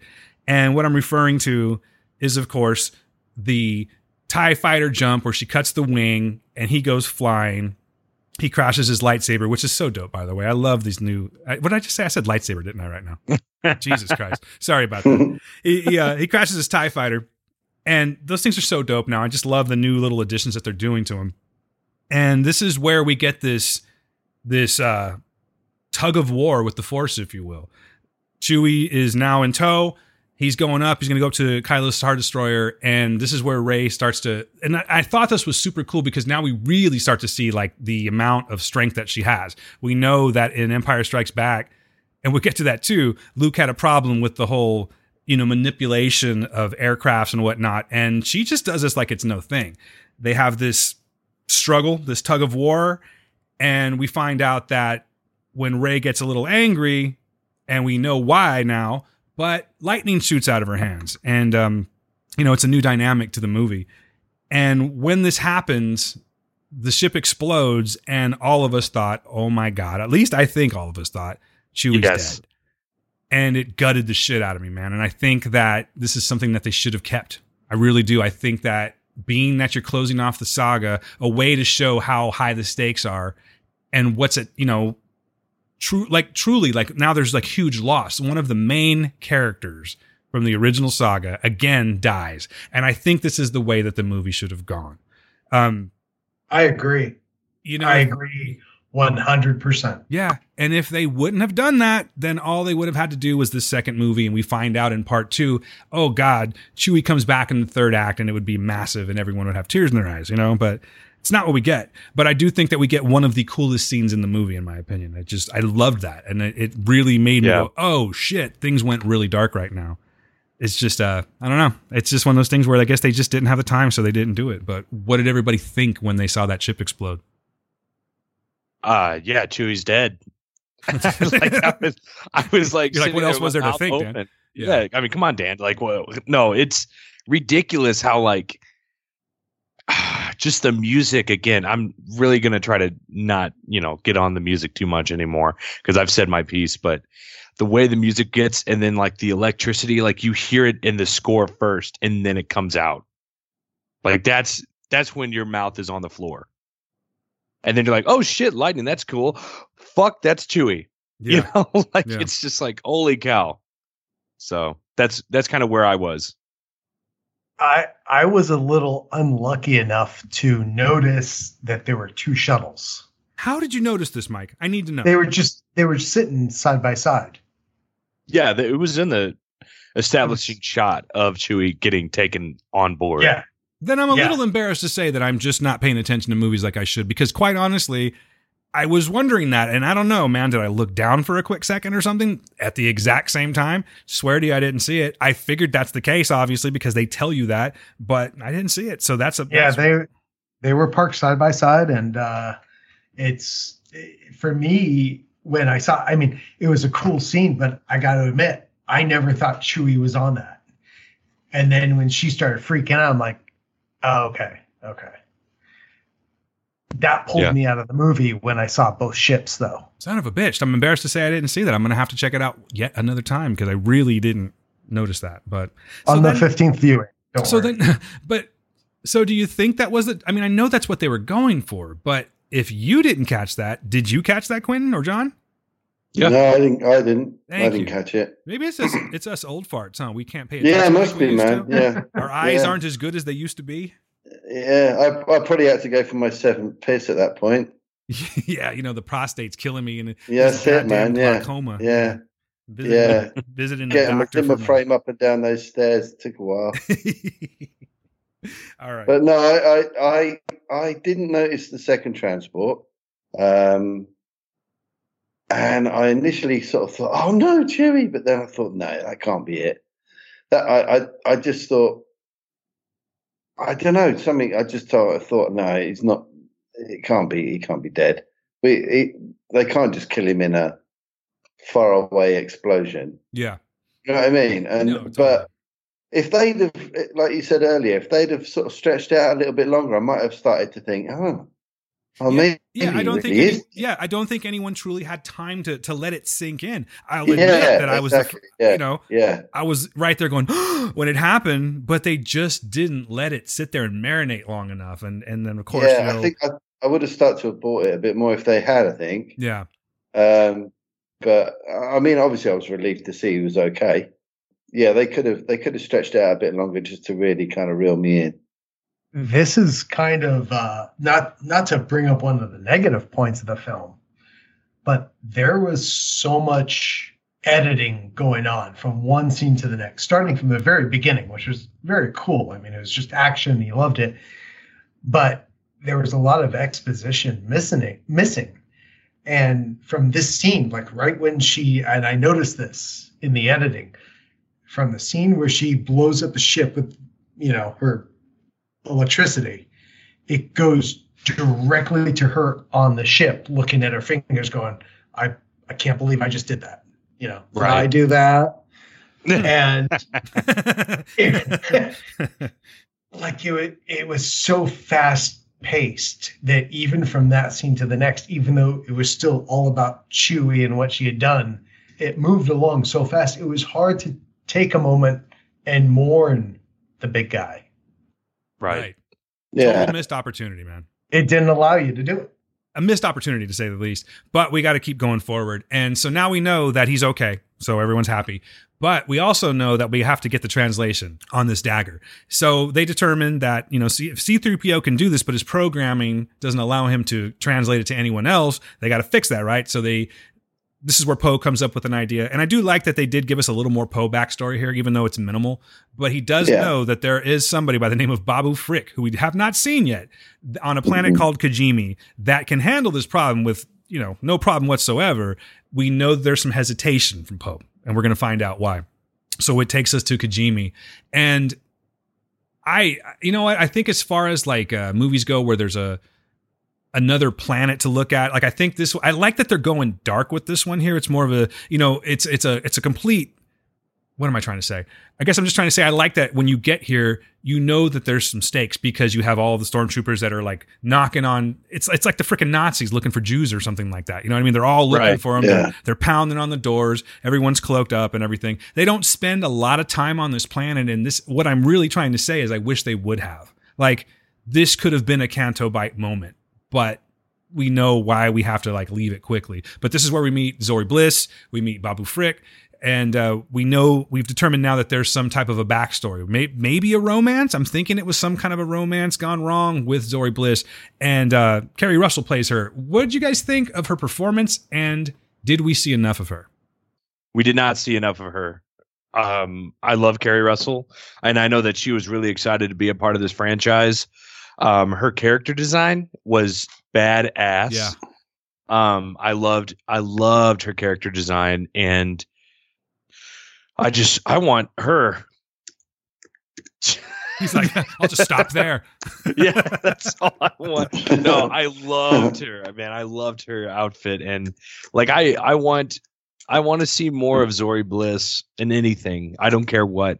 Like if this Rey movie's happening, I love for Zori to like meet up with her or something later on, because I feel like Kerry Russell needs more than just like 6 minutes of screen time.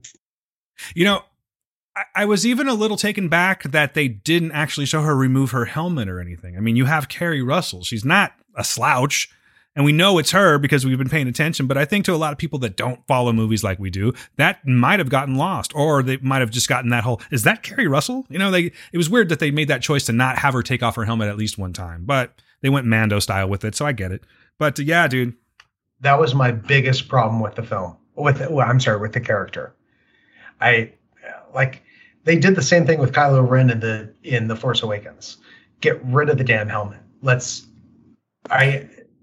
There's no emotion behind a helmet. But I don't know, Mike. I might have to strongly disagree with you on this. And the reason that I say that is because, and that's fine. I mean, I'm not, it's not worth arguing about by any means, but I thought the design, the helmet design and everything, I think that type of a formula works really well in certain Star Wars characters when you have that mystery. And it's just such a badass outfit, such badass armor.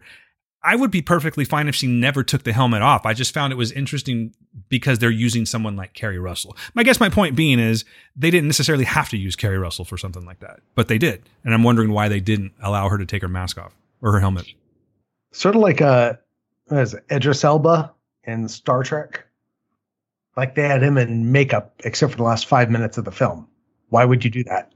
Yeah, I don't know. I mean, again, I think I think a lot of the things that I'm asking, I really know just come down to time, but I just want to bring it up because these are thoughts I'm having live while watching the movie.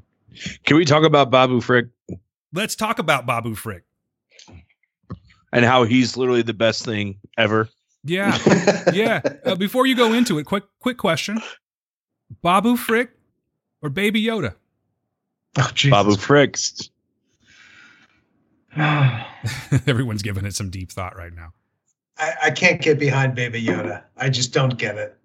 And I have a full authentic Mandalorian outfit. You do. I've worn it. Mike Canton, what's happened to you, man? What's happened to you? You've changed. Now, I just, you know what? I like the Mandalorian. The whole Baby Yoda meme thing, man. I just want it off my Facebook page.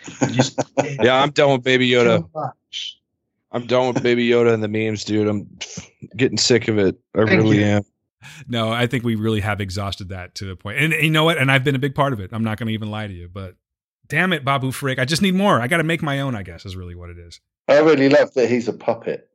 Yeah, the practical stuff, man. It always man. And there was a lot of that. And to me, puppets feel like Star Wars. You know? Rather than the CG character. Yeah, and it also takes you back to like it's you look at it with nostalgic eyes because we didn't have CGI back then. Not to this degree. It just feels more Star Wars. You know, like there are creatures in the galaxy that are kind of pudgy and sort of soft looking and look like little puppets. Do you know what I mean? It's kind of that's how it feels to me. Like that some creatures in Star Wars look like that. Yeah. Rather than some bunch of pixels, you know. I just loved the way that he talked. I liked that there was just a little bit of English in there. Like he was trying to speak the broken English. And of course we all love hey, and all that stuff. But man, he's a perfect character. I mean, there's always going to like, we had the Porgs last time and I personally never got into the Porgs. I'm like, whatever, that's fine. I understand that you're trying to sell toys.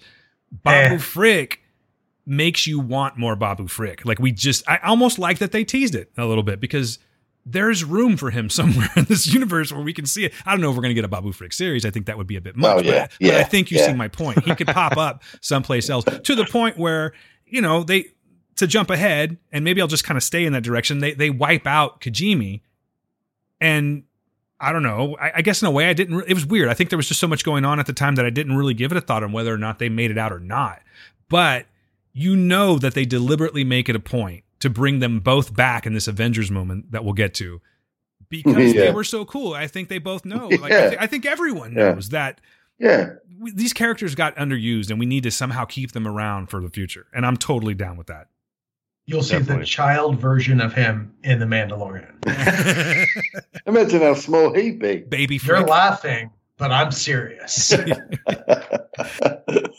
It is a little scary when Disney has all the power and all the money and can pretty much do whatever they want. Like I said, I'm not going to go back on it, but will they go to the point where they're just going too hard? It's very possible. They have this streaming service. It's very possible that they'll do something like that. I just hope that they give respect to this character. And even if they do make a show where he pops back up in, I'm really down with that. Maybe that's the show we need to see. Maybe, guys, we need a Zori Bliss show, and we have Babu Frick as the quote unquote Baby Yoda character. Not character, but sidekick.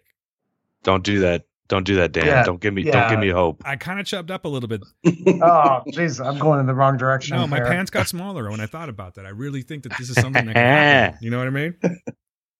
Right.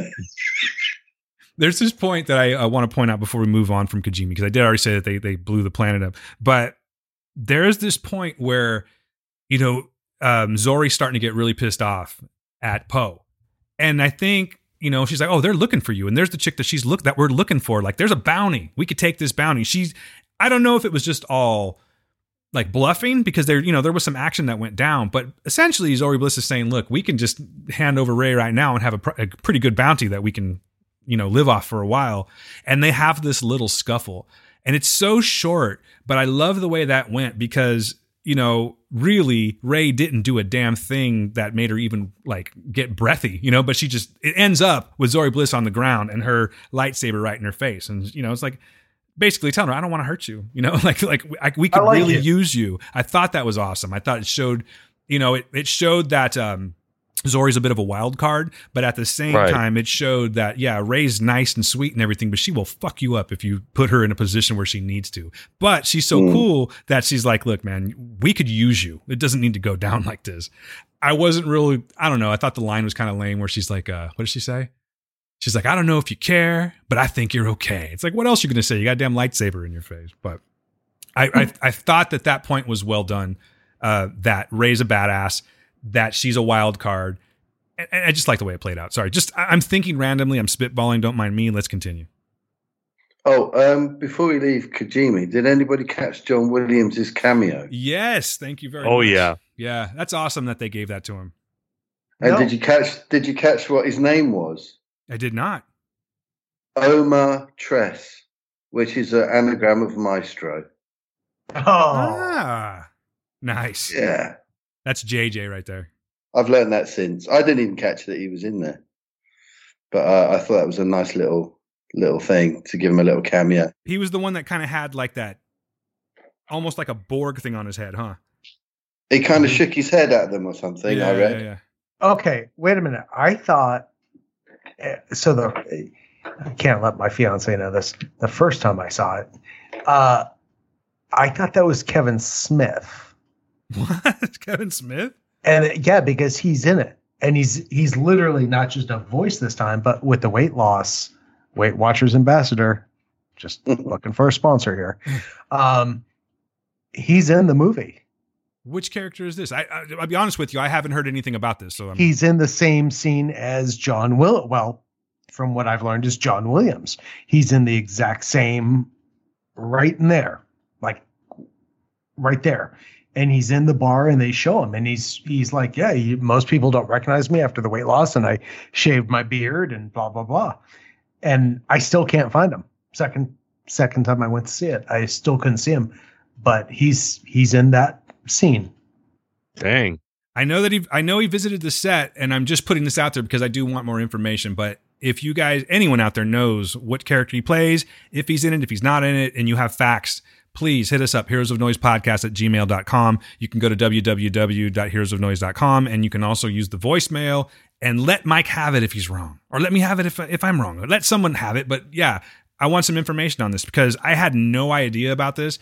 I admit that I haven't been combing the internet so much that I completely spoiled every single aspect of this movie. But now I'm interested and I want to know. Because I know that he was a voice in, was it The Force Awakens? Force Awakens. Yeah. Okay.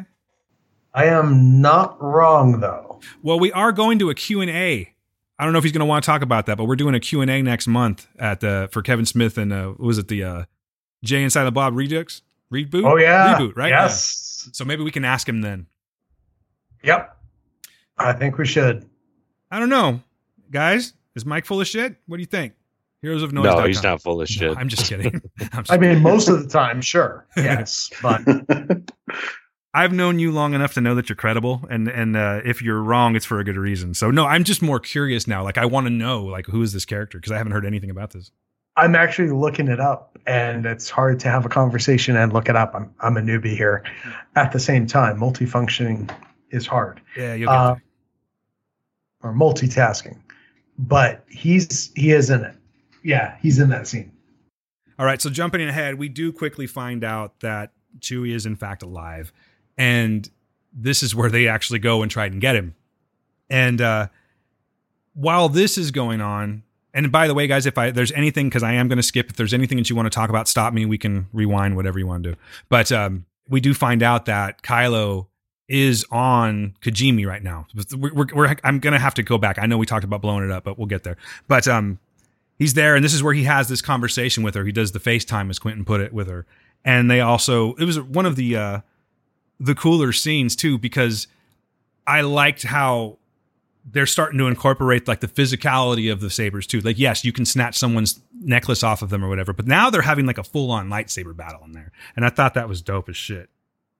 Did you guys notice the colors? The colors? Yeah, this is the second time that they force FaceTime, and there is a color that is used in this along with the white in this scene. No, man. Blow our minds. So in the first one, we said it was yellow with the yellow necklace that she got from from Pisana, the local. And this one, it's whenever she hits a crate or like a barrel, and all this red beads come out. Yes. Oh yeah. So that's what they were. They were beads. Yeah, like it was either red beads or red fruit, something. Like it just sprawled onto the floor of the white floor, which resembles crate pretty much in The Last Jedi. Yeah. The reason I asked you if they were beads or not, I thought they were berries. And or berries, it could be. Like I don't know. I don't know. But that's the point. Is like that. What I was thinking, because I thought they were berries. Like, what the fuck are all those berries doing in his? Like, he just really likes berries in his quarters. I just really like berries. Okay, don't. Even the Sith need their vitamin C. I guess so, man. I mean, antioxidants go a long way. I guess that's what it is. But no, that's what I thought. I'm glad you brought that up, because I was thinking to myself, why does he have all this? Like, it's what would you say? Like a 4-foot vat of berries that he has. Yeah, I mean it's crazy that not only is the lightsabers and all that shit, but like the outside environments are coming. So like he brings in the berries from where he is to where she is, as she brings in the helmet from where she is to where he is, and it's just again like the colors. The Last Jedi, all like the main color in that movie was red, and in this scene you're getting the second appearance of these two like together and talking through the Force, and you see that color scheme going on. That's a good observation, man. Yeah, man. Nice. I mean, Quentin came to play today. The man did his homework. I'm feeling like a slouch. That's why I knew you were going to come through, Quentin. But yeah, that's all I wanted to say for that scene. Also, I love that scene. I just love the white background with how like it's used with the village of Kijimi and everything. Like that was just such a beautiful scene, how it kept like going back and forth and like merging, like the sets were merging into each other. Oh, it was so great. This is also where we find out, where I think a lot of people are like, well, I already knew because the way they set it up, but this is where we sort of find out why like why Rey is really supposed to go to Exegol, and that's because he is Palpatine's granddaughter. It's the big reveal. It is the Luke, I am your father moment. It was funny because the first experience I had with it, there was a guy going, no, right next to me. He's like, no, don't say it. And then he's like, fuck. And I had to tell him to be quiet. But, it's like, come on. It's apparently a very small galaxy. Everyone's related. You know what I mean? There's like 3 black dudes in the entire galaxy. It was not a big deal to me is what I'm getting at. But we do find out that she is in fact a Palpatine. So now we have to ask ourselves something. Yes, we can get nerdy and we can say, well, if you go to the comics and Darth Vader comics, you're going to find out that it was an immaculate conception or anything. I personally would like to think that Emperor Palpatine was fucking at some point. What do you guys think? I'm hoping. I agree. Yeah. Because, come on, man. You can't picture that. I want to picture that. I really do. I want, because like how old really is want he? to picture that. You really want to picture that. I really do, because it's like, okay, first of all, there's probably areas where you could actually look up and probably see something if you wanted to, Dan. You don't have to think about it. Yeah, you can visually see cheeks. it. Yeah, there's categories for that kind of thing. I just want to know how this goes down, because he's already so old to begin with, right? And I'm assuming because of Rey's age that like his kid was around, let's say, Return of the Jedi, right? But he was still old as fuck at that time. Or maybe it was just the dark side that jacked him up so much. One could play that game too. But it's like, if you're that old, are you really able to like get it up? You know what I mean? Let's not gloss over this. Let's not take the fun out of it and talk about Immaculate Conception for just a second and really think about this. Like, how does that scenario set up? Okay. Like, all right. Hold on. There we go. I know how you think, Mike. I'm ready for this. No. If you look at the timeline, Rey was 20 years old. Her parents in the film, by the way, anyone watching Killing Eve? Yes, Jodie Comer, baby. Yeah, thank you. Yeah, it was nice little treat in there. Let's just say they're 30, right? Yeah. Dropped her off when she's how old? I don't know, 5? Like 5, yeah. 5. So you're talking a total of 40, 45 years ago. 45 years, after he became the emperor, a lot of women like a guy in power. Distinguished older gentleman. Right. And he, maybe it was not Emperor Palpatine, but maybe it was the alter ego making sweet love. Didn't have to be a Sith. Well, apparently a British accent goes a long way with the ladies, so I keep being told. That's what I'm talking about, John. He's probably came off sexy as fuck. I could like see him like just, because he has to formulate the plan. Like he obviously knows that at one point he's going to have to utilize Rey, because he thinks ahead. He's going to have to utilize Rey to do this plan that he has. So I could see him like at the doctor's office, just like a. So what have you got for me, doctor? And the doctor's like, well, look, we can go about this 2 ways. Mr. Palpatine. We could, it's Emperor Palpatine. Yeah. Okay. I'm sorry, Emperor Palpatine. We could go about this 2 ways. So I could, for one option, I could prescribe you some Darth Cialis, and within 20 to 30 minutes, you're good to go. You know what I mean? That's one option. You're just going to take you 20, 30 minutes and you'll be good to go. You're going to be fully operational, if you know what I'm saying. Or what we could do is, I don't know, there is this experimental thing. It's not covered by insurance, of course, but we could try injecting 60 cc's of bantha fat directly into your penis, which will be quicker. You're going to have to do this yourself, but you are going to be able to, right off the bat, you're going to be good to go. You're going to be full chub. And he's like, splendid.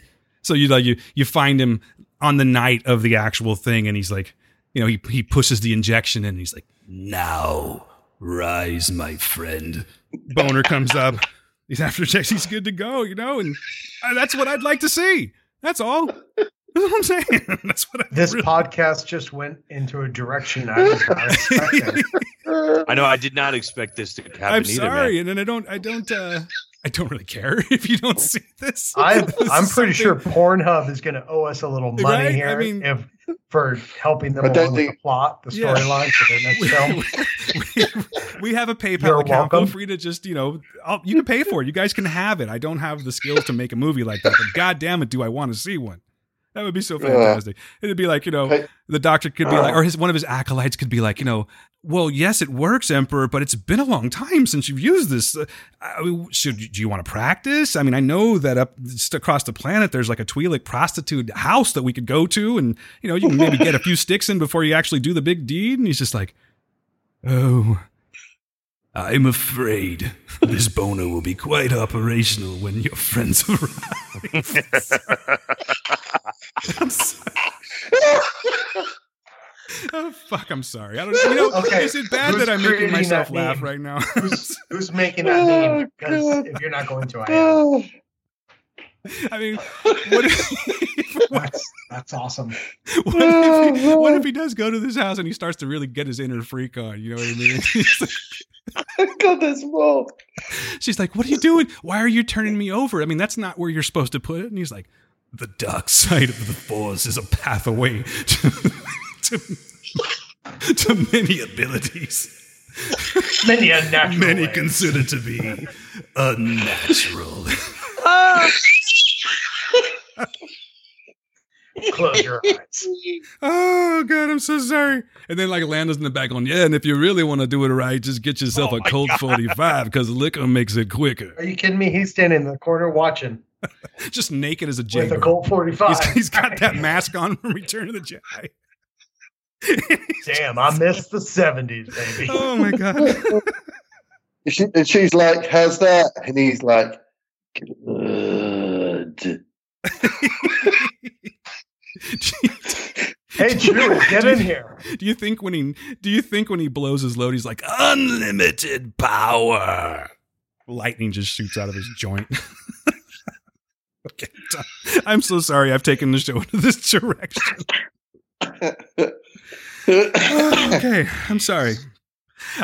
Guys, I'm telling you, I've been thinking since the moment I found out, like I had this night one of the movie, the moment I found out that he was a grandfather, this is where my head goes. And I have to it's a good thing I saw it twice that night because, oh my God. All right. I apologize for that, folks. Ladies and gentlemen, I'm sorry. I've completely, I've really brought the show to a new low. Nearly finished me off with that, man. Oh, Lord. Finish me off. I like that choice of words, John. Okay. All right. So getting back to the movie, because that's what we were here for in the first place, we do find out that, like I said, that Emperor Palpatine is Rey's grandfather. And, so everyone's on the ship and they're there to rescue Chewie, which they do very quickly, which was a shame because, like we already established, the stakes weren't there. But Kylo's, before he tells her this story, because he's still in Kijimi, he's like, hold up, I'll finish the rest of the story. And then he goes and he meets her there. And I have to ask this. So when she's on the deck and then the Falcon comes up, does she do a little force, like Leia force jumping right there? Do you know what I'm talking about? Yes. That's what it was, so. Huh? Wait. Yeah, because there's no way that was physically possible for like just a normal human. Right. I mean, you got to throw out that whole, a disbelief thing, but it's like, that's the way that she did it. It was, you could tell that she was on some type of a wire or something like that, but it made me go, okay, so is this more of a validation to because so many people complained about that. And I'll be honest with you, that was probably my only gripe with The Last Jedi on like a visual scale was the Leia thing. I'm not going to bash it or anything, but I was at the time. And, so I'm curious if JJ was like, okay, well, I'm going to give Ryan this one and I'm going to go ahead and let her do a quick little force jump. Not a big one. We're not going to make a big deal out of it, but it's going to validate a little bit more. Now 2 people have done it. You know what I'm saying? Yeah. Well, but I think this was validated in the beginning of the movie when she was doing her force training. And she's levitating? Well, no. She jumped. Yeah, but they've always had Jedi, like Jedis can jump really high. I mean, ever since the prequels, it's been there. Right. But are we talking about when she jumped on the Millennium Falcon? Yeah, she jumped on the Millennium Falcon, and it's like, it wasn't like a jump, like a vertical jump. It was more of a horizontal thing. Like she was kind of flying a little bit. I don't know. It's not really worth talking about for a really long time. I'm just saying that when I saw it, I was thinking, oh, okay, they're trying to give a little more validity to the Leia thing. I think that was just the Force, plain and simple. I skipped over another part too, where because and I apologize about this if you're listening, ladies and gentlemen. It's just that we do need to kind of speed this up a little bit, and we didn't really talk about Hux's arc, where we've got Poe, Finn, and Chewie. and they're at gunpoint with the 3 stormtroopers. And this is where Hux come in and he goes, I think I'd like to do this myself. He takes out the other stormtroopers, and now we know that he is the spy. And why do we know that? Because he goes, I'm the spy. Oh, okay. Thanks, Disney. We appreciate that. And this is where this is the whole thing that I just was like, okay, I get it. And we're moving the movie along, but I have trouble with this. On the third time, it didn't bother me the first 2, but the third time, it's like, I don't want you to win. I just want Kylo to lose. That just seemed like a very cheap line to throw in. And I don't know.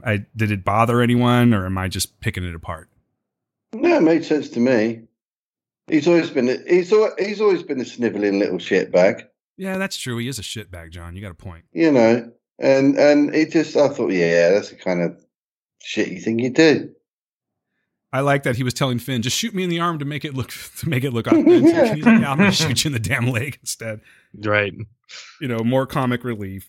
To speak. And the way, I know we're skipping ahead a bit, but when Price just totally saw through it. Yeah. Exactly. Price was just like, okay. He's like, oh yeah, they got away from me. I tried everything, but they got away from me. He's like, yes, can I borrow this for a second? And when he's done, you know. I was supposed to sound like a laser, but my mouth is so dry from laughing, I can't make my sound effects right now. So moving along. So Hux is dead. Are we satisfied? Is that a good arc for him? Did you like the character more to where you feel like they should have done a little something else? Not. I will never be happy with Hux's character in 8 and 9. But what can you do? Yeah, we're dealing with the hands we've been dealt, right? Right. I mean, I'm not going to bitch about it anymore because what's the point, you know? It was a cheap way to go out. Very. I like the general though. General who shot him. The Allegiant general? Yeah. Yeah. I thought that was. You're talking about Price, right? Price. The way that was done was good. I liked it. And just a side note, in the books leading up between the Return of the Jedi and Force Awakens, one of the major characters who gets in good with the Empire is Governor Price. And so people are wondering, like, if this is either her father or her brother, older cousin, something like that. Something. But just a little side note on the books. So we end up on the planet of Kefber, which is a moon, one of the moons of Endor, and this is where we meet Janna. Now, I'm really glad that Disney did not make Janna, spoilers again, did not make Janna Lando's daughter or Finn's sister or something like that. And for a second, I thought they were going there, because when they have this conversation and they find out, you know, they're basically the Falcon crashes and they need to repair it. So they show up on these crazy looking horses that look like kind of like I don't know what you'd call them, like wild boar or something like that, like wild boar faces. And we find out that Janna has access to parts from an Imperial ship that they actually had crash landed there too, or at least landed there when they made their big escape. So what I'm getting at is the fact that her and her whole team that's living on this planet, they basically turned against the First Order.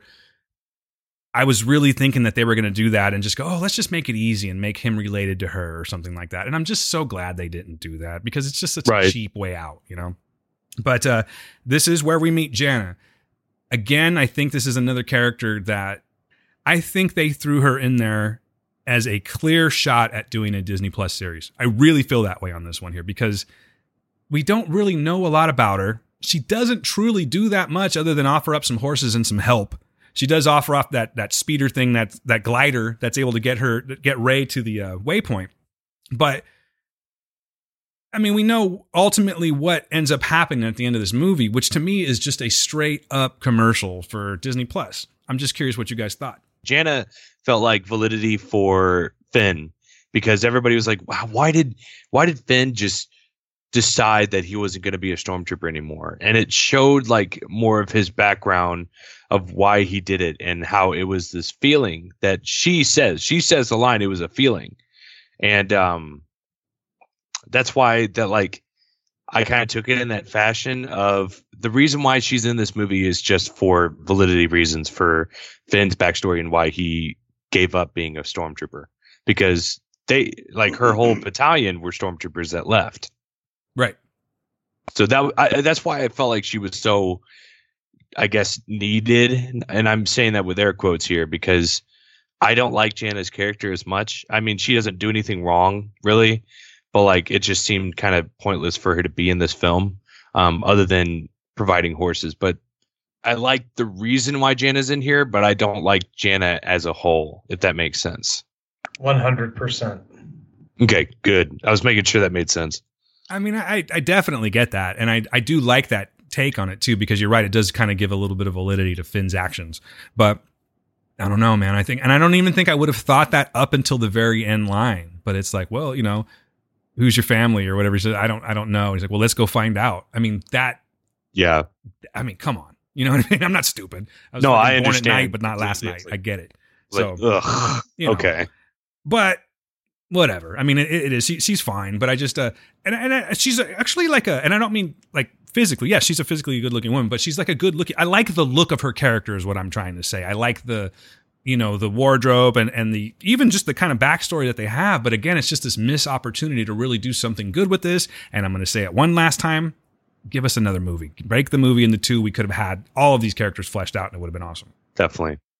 So this is where, Rey's like, hey, I need to go out there. She goes up to the cliff with the gang, and this is her Goonies moment, and she pulls out the dagger. And I forgot what they called it, but there's that little thing that she pulls down, and she does that One-Eyed Willie moment where she finds out this is exactly where the waypoint is.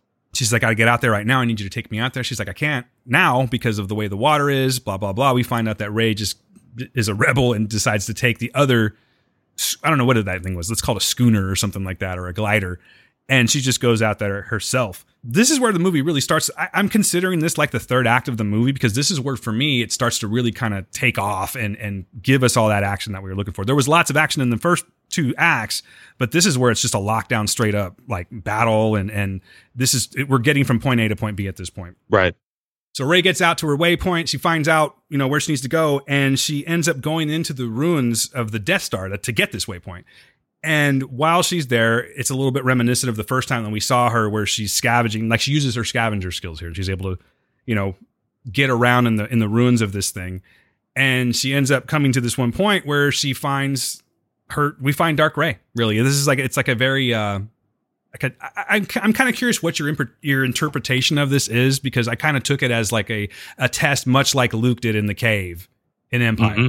The temptation was there. Yeah. And the temptation's there. And also the hint of a possible future of what could be. I really wish I would have seen, and I'm not complaining about this at all. I did enjoy the Dark Rey stuff, but it was so quick.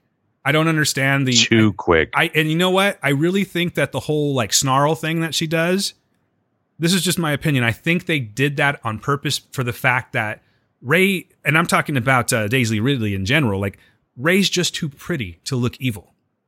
You know what I mean? Like, I really feel that way. Like, she's just too pretty. Like, she doesn't look evil to me. So when they did that, it's like, cool. But even then, you can still, to me, I didn't feel like there was that much of a threat, as cool as it looked. And I think they added that snarl in there just to kind of like drive it home. Like, I'm evil, but they didn't do enough of that. I got excited at the beginning of the movie when they showed that real quick snippet, because I'm thinking, oh, is this something that's going to be kind of like playing around throughout the movie? Which, of course, wasn't the deal. But even though we've established it was too short, did it satisfy you to see that? Do you feel like it served its purpose? Yeah, I think it did exactly what it needed to do. And the fact that she quoted the same line that Leia said to her, and that was her last line to her about, don't be afraid of who you are. Yeah. And that's the only thing that I'm like, okay, yeah, that was worth it. I mean, it was too quick, but at the same time, I think it served its purpose. So it's a really quick it's a really quick transaction between her and Dark Rey. She turns around, and who's there? She has her, she gets her wayfinder. She turns around, who's there? But Kylo has found her now, and he crushes this thing. And that's her only source of like, how the fuck am I going to get there, Kylo? Thank you very much. And this is where they have their first little battle. Is it just me, or did Finn do a little too much screaming in this movie? Everything. So much. Chewie! It's just, okay, we get it. You can yell. It's just, I don't get it. And you know what? I honestly thought, I bet you Ryan Johnson was like, I don't really dig on that yelling. So you're not going to yell at all in The Last Jedi. And then this is another one. Oh, yes, he is. So let's just make him yell at everything. And that's all John Boyega does. And they'll be the whole time. But right. I'm there with you, man. Yeah. Like when Poe gets shot and he's like screaming, and even though he's like 2 feet away from him. Yeah. I don't know, man. I personally wouldn't have done that, but just wondering if anyone else thought that. Any thoughts on their transaction, their first fight, anything like that? The fight on, in the water, basically, which was, again, super, super cool in 4DX because you're as the waves splash, you're getting misted and stuff like that. Did you feel music? Did you feel that this was a worthy scene? Do you think they did it justice? Yeah. No music was used, and that's what I liked about it. In the first beginning of the fight, it was just their grunts and like the sounds of the sabers and the waves. That was it. So before we move on and we just get to Exegol and start to wrap this baby up, they do have this battle, and this is where he falls down, and this is where she does like that force heal on him. Do you think that when she did this force healing on him, this was I took it as the beginning of the transformation back to Ben, basically, or the death of Kylo? Oh, yeah. Like it was totally. Kind of, and like not in a bad way, but very cut and dry. But now we have the whole Han Solo part. So I have questions. I totally feel like that was going to be Leia if Carrie Fisher didn't pass away. Yeah, probably so. But what exactly is going on here? Because when a Jedi dies, they fade away, right? So Leia doesn't fade away until Kylo fades away. But when Jedis appear or Force ghosts appear, they're transparent. What's the deal with Han Solo? No. He was not. They stated it. He was not a Force ghost. I didn't say he was a Force ghost, Mike. I'm saying, what was this just like? I guess what I'm asking is, what was this just some vision that Kylo had? I don't know why. It just didn't really stick with me on this. On the both 3 times that I saw it, I should say, it didn't really stick to me. Like, what exactly is going on here? Is this just some vision? Like, is Leia putting Han into his head? Yes. Leia is now in Kylo Ren. Or I'm sorry, Ben. Like, the reason why she, quote unquote, dies in that scene is because she's putting all of herself into Ben Solo and helping him into the light. And that's why whenever he dies, she dies. Okay. That makes sense. That makes a lot of sense, actually. It was just one of those things where I was almost like, you know what, I'll just accept it. But that makes a lot more sense because I don't know. I don't know what it is exactly that made me like not really dive into that scene and think about what it was. But I was a little bit confused. So thank you for clearing that up for me. On my second view, I thought when she was lying on her deathbed, she was holding something. Yes. And it looked like a medal. It looked like the medal that they gave to Chewie at the end. It was. Yeah, it's Hans. But what I was thinking, that's Han's medal. And she's using it to help her contact Kylo. Okay. And maybe Han's spirit or whatever, and make that all happen. And then at the end, Chewie's given Han's medal, because if they're giving Chewie's medal, I've got some serious problems with that. So the way it's definitely Han's medal. The way I'm looking at it, that he's given Han's medal. Okay, and that makes sense because she does have something to channel.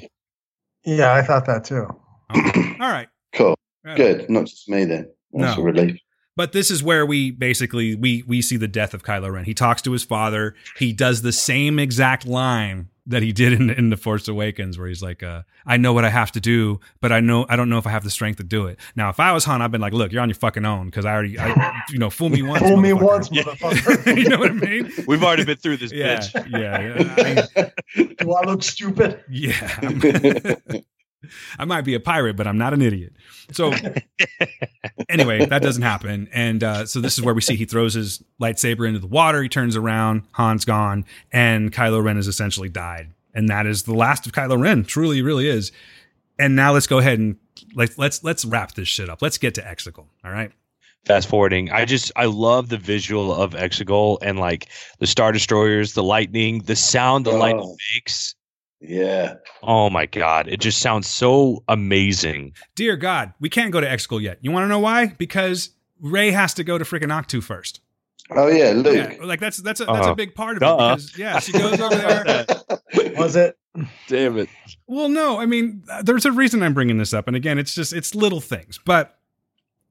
No, I'm glad you are. I think this is for humor's purpose, and I just want to know what you say. So she's there on Octu, and she's throwing everything into the fire. The TIE fighter has crashed. She's throwing everything in, and she gets Luke's saber, and she throws it into the fire, and it is caught by Luke. And then he tells her, goes, "That's no way to treat a Jedi's weapon." He's joking with her, right? Because it was kind of like a slight dig on Rian Johnson, but yes, thank you. That's what I'm getting at. Like, that's again a little freaking jab from J.J. Abrams. Like, come on. We shouldn't be doing these kind of things. But it looked like when he said it, he had a little bit of a grin too. So it was almost like it was just super meta, man. I don't know. I like that part because I thought, oh, I see what you're doing here. There's a little smile on your face that tells me that you're fucking with Rian Johnson. But I guess that's the same power as being able to like sleight of hand things or force transfer. Yoda did it with the when he blew up the tree. Speaking of Yoda, why do you suppose Force ghosts need canes? I don't know. I'm just wondering. I don't know. Why aren't they naked? I realize I'm just digging deep for no reason, but think about that. Think about that. Why the fuck does a ghost have a cane? Let's move along. So yeah, not a lot really going on with Luke's part in this here, but I did like the part where he's like, my sister has something that you should probably have. And he goes and he gives her lightsaber. And I'm just thinking to myself, he should have been just like, yeah, to be quite honest with you, I completely fucking forgot about it. Like, I should have just given it to you in the first place. You know what I mean? But he gives her the saber. He's an old man. He's been on the island a long time by himself. You can be a little bit senile, I think.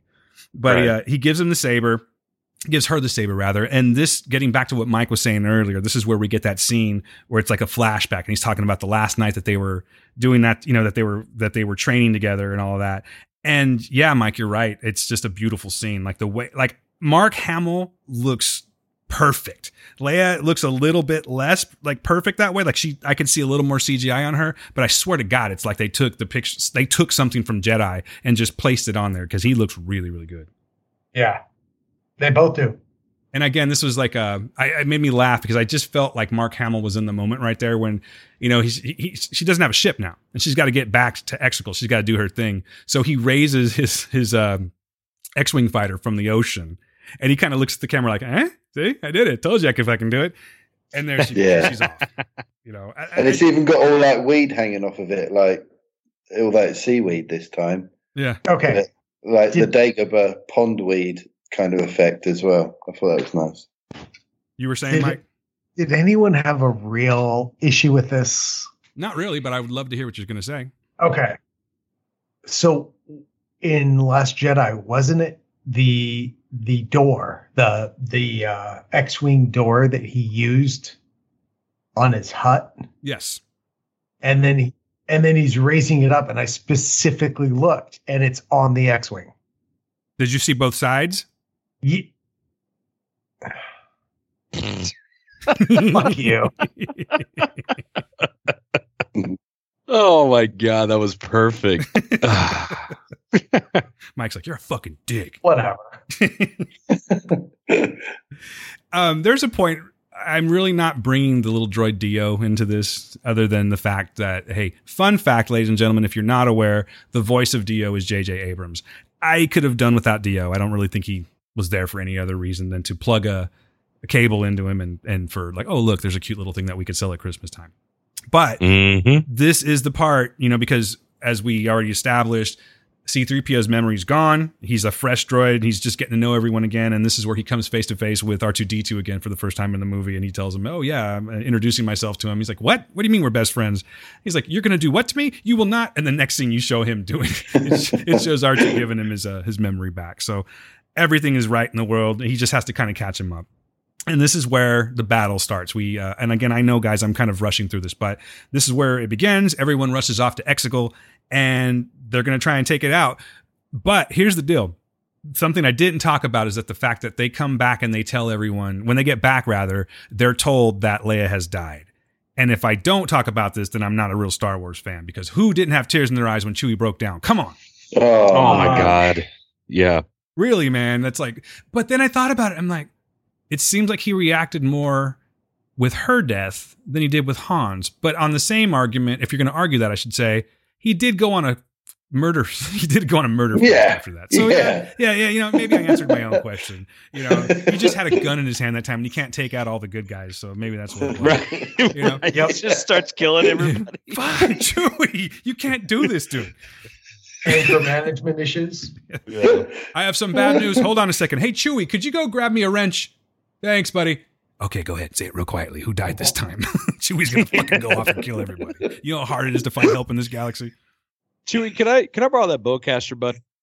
Nobody tell Chewie the news. That's funny. He used to just tear the arms off of people, but now he just goes on a fucking killing spree. It's pretty bad. He's getting older. I think he's a little senile. So they take off to Exegol, and they make their peace with Lando. They say goodbye because he's there. So Rey arrives by herself in the X-Wing on Exegol, and, you know, much like Kylo, she goes through the freaking cube. She gets there and she drops down and everything, and this is where she finds. And oh, by the way, while this is going on, there's like a semi-space battle going on between them and the First Order, the new First Order, I should say. And I got to tell you real quick before I go any further, I'm totally on board with this new accent of red with the armor. Like, the Sith troopers are dope as shit. Dude. I loved all of that, man. I think that I mean, sell me all the toys. Dude, that's what it is. I know that's what it is. But I'm telling you, if you could look at where I'm at right now, it's just like Star Wars City. Much like, you know, Mike, where Olivia's allowing you to have this little nerd shrine. I have to give props to Gail, because really, I don't know why she hasn't divorced me yet at this point and found a real man. Just saying. Bro, we'll have to talk off air about our wives having to deal with our passions. It's ridiculous. I am allowed 2 shelves. I'm all, look at my toys. And she's like, 1970, what, you were born? I'm like, I know. Isn't it great? I'm a man. So Rey arrives. She's in his lair now, and this is where we really start to get busy. She walks in. She sees all the fine construction that Palpatine has. You know, he's got statues. He's got the whole thing. And this is where she comes face to face with him, you know.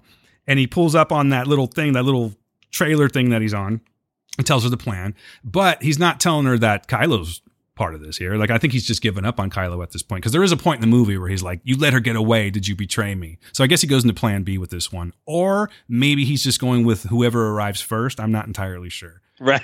You know, right. He's like, welcome. Yeah.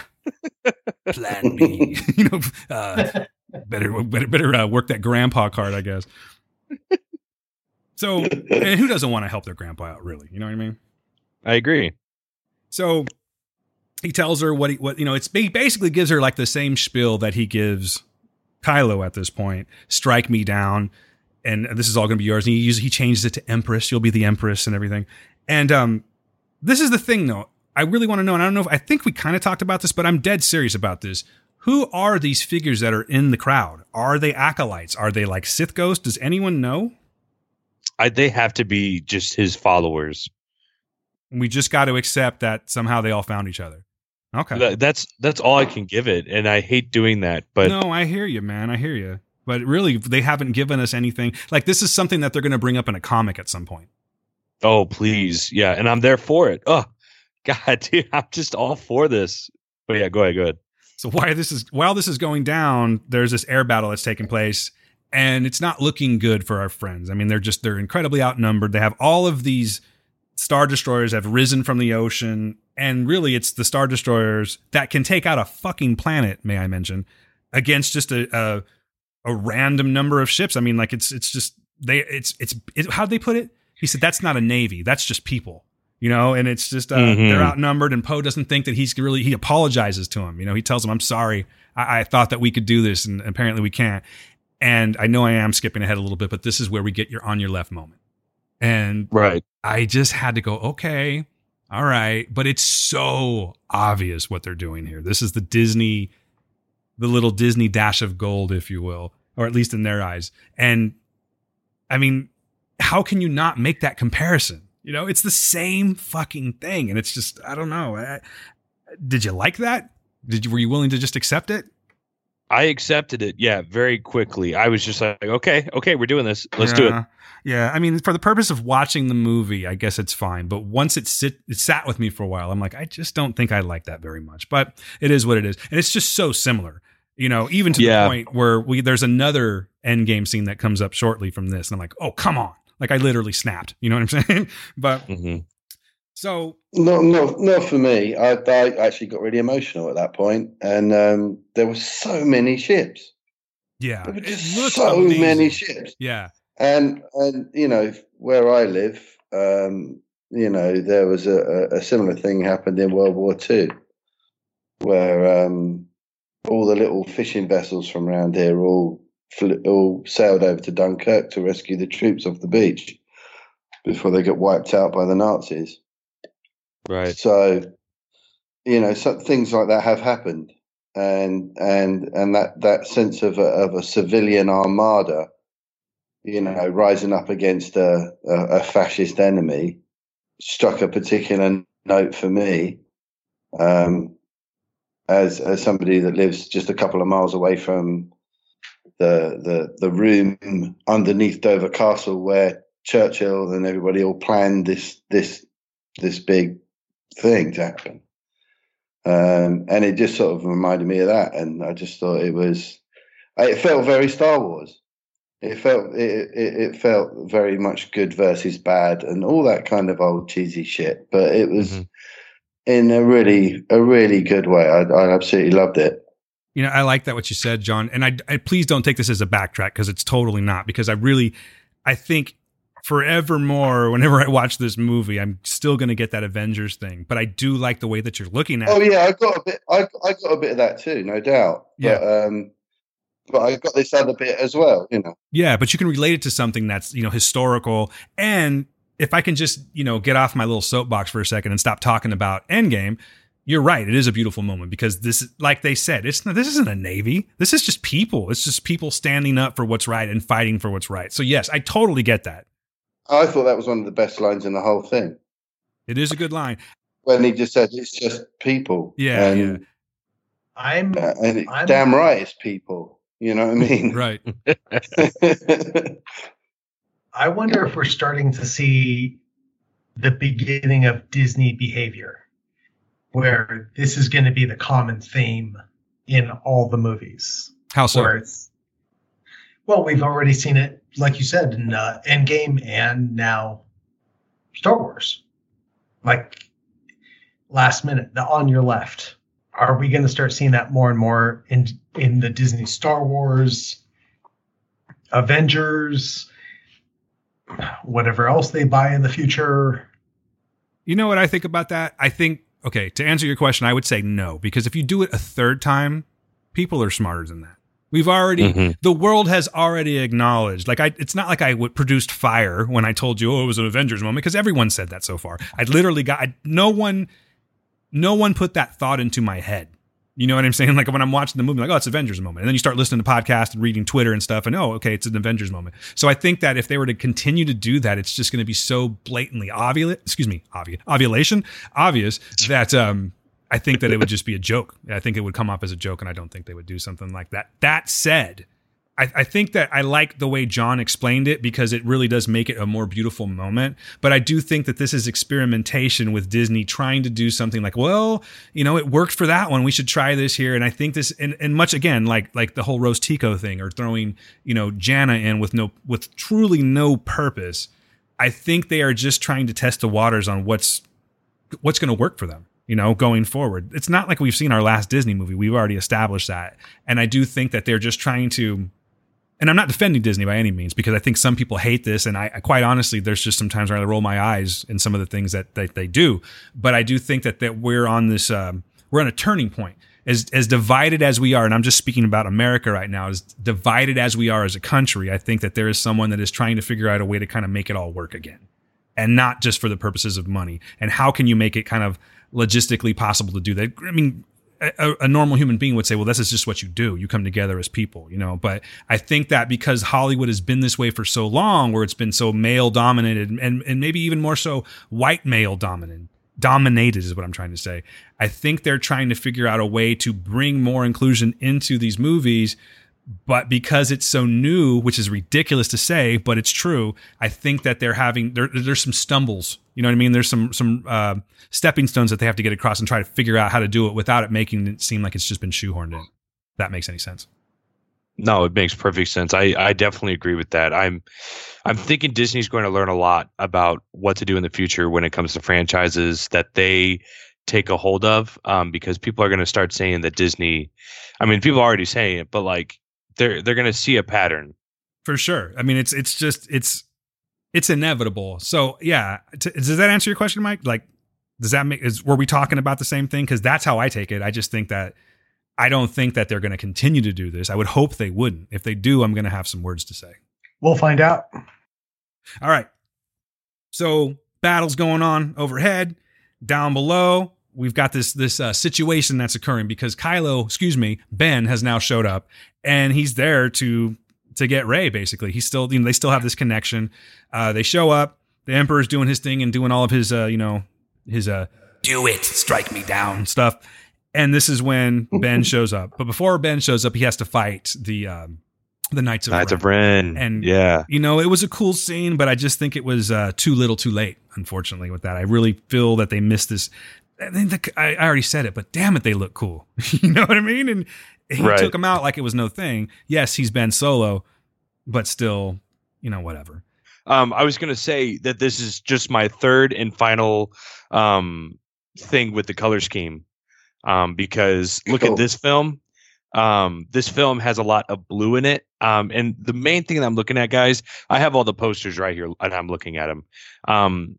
So yeah, like I said, yellow necklace, Force Awakens, the beans, berries, whatever, the red shit on the floor, Last Jedi. Now this, with the blue color scheme, they look into each other's eyes, they nod, and Rey gives him the blue lightsaber. Yeah. Nice. Palpatine took that blue Viagra. You got a point. You're onto something. No, really. I think you're right on the money, Quentin. But no, you make a very good point, man. And to be honest with you, I didn't notice that, but now I'm going to have to look for it again because this definitely isn't the last time I'm going to watch this movie in the theater.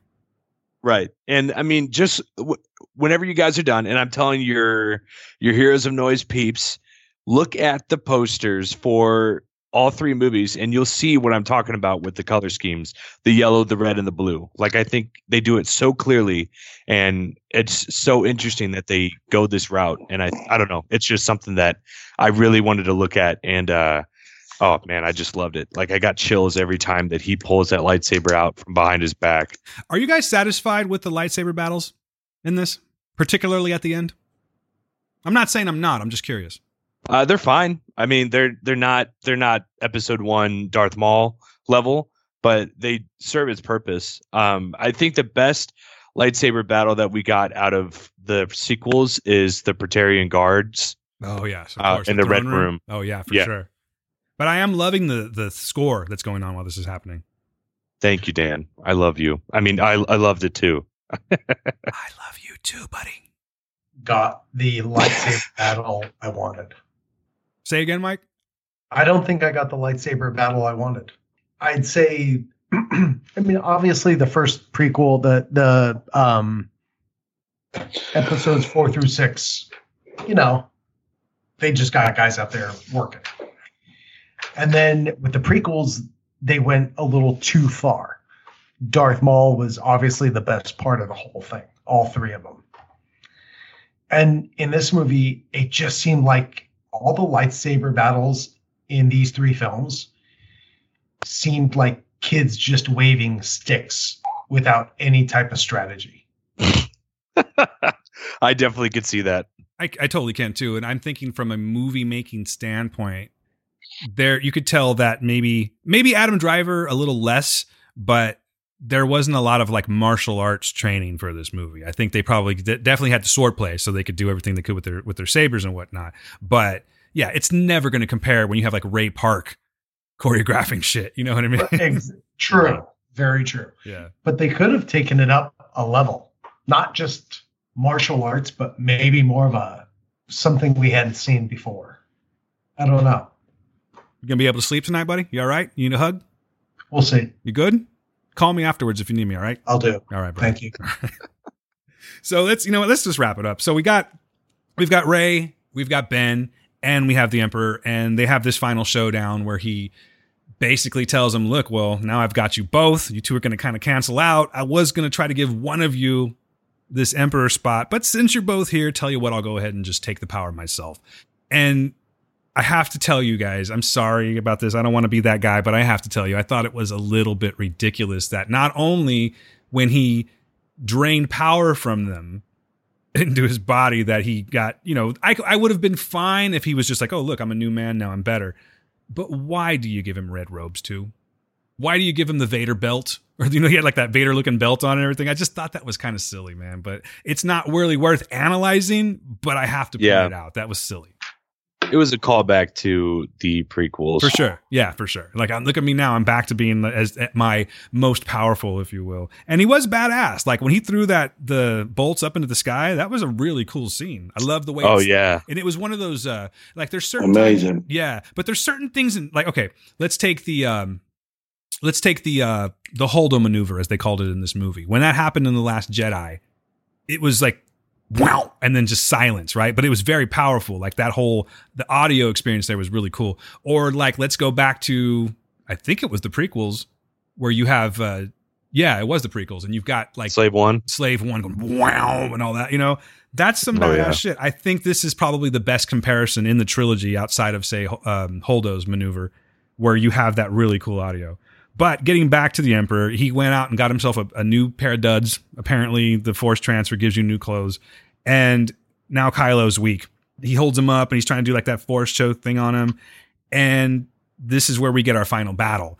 I know I'm going to cut this short a little bit, but he sends Kylo over the ledge, and he squares off with Rey. And it's like lightning versus lightsaber. I thought that was cool. I heard a lot of people saying that they didn't like that. I thought it was very cool. I thought it gave her that final finale that she needed. It showed how powerful she is. It's definitely good, being triumphant rather over evil. Did you guys have complaints? It doesn't seem like you would, but I'll ask anyway.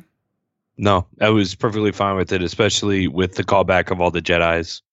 Or all the Jedi, sorry. Yeah. Yeah, and that was really cool. What did you guys think of when all the Jedi start talking to her? And they're like, loved it. It's like, fantastic. So many. Did you guys get the list of everyone that showed up on that? I don't have I have it here, actually. Okay. So it was Olivia Diabo playing Luminara Unduli, Ashley Eckstein playing Ahsoka Tano, who I don't know if you guys are following, but this one is a major problem with a lot of people because it means she's dead. So ever since Star Wars Rebels, it means she died at some point. And people are not digging this online right now. You've got Jennifer Hale playing Alia Secura, the green woman who got shot down. And then Mace Windu, Samuel L. Jackson, who in the movie was quoted saying, "Somebody kill this motherfucker." Get up. Yeah. Remember that one? Ray, get up. Ray, get up. Get the fuck up. Right. Don't be a bitch. That was him. Does Palpatine look like a bitch to you? Anyway, you knew it was coming. Low-hanging fruit, ladies and gentlemen. Who else, Mike? I'm sorry. I am curious. And no. Of course, they used both Ewan McGregor and Alec Guinness. And Frank Oz. Hayden Christensen. Angelique Perrin from the Clone Wars. Freddie Prinze Jr., Kanan Jarrus from Rebels. I'm on season 3 right now of Star Wars Rebels. It is a great show. Yeah, I got to do that eventually.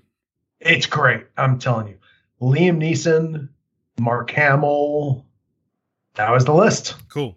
Thank you for that. I appreciate that. Came unprepared. No, I was ready. That's the only thing I came prepared with. So, mission accomplished. Cool. So when she gets up finally and she does the lightsaber to lightning battle and she does the Avengers moment where he tells them, what did he say? He's like, I am all the Sith. And she tells him, and I have the Jedi. What'd she say? I have all the Jedi in me, or what'd she say? I am all the Jedi. I am all the Jedi. That's right. Yeah. We get that snap moment, and then she defeats Palpatine. I liked it. I know I keep talking about the Avengers thing, but you know what? It fucking worked for me. So yeah. It was cheesy and it was needed. I have spoken. There, I've said it. That's the way I like it. But it destroys everything. All of the mysterious acolytes that just showed up, they're all gone. Everything's gone.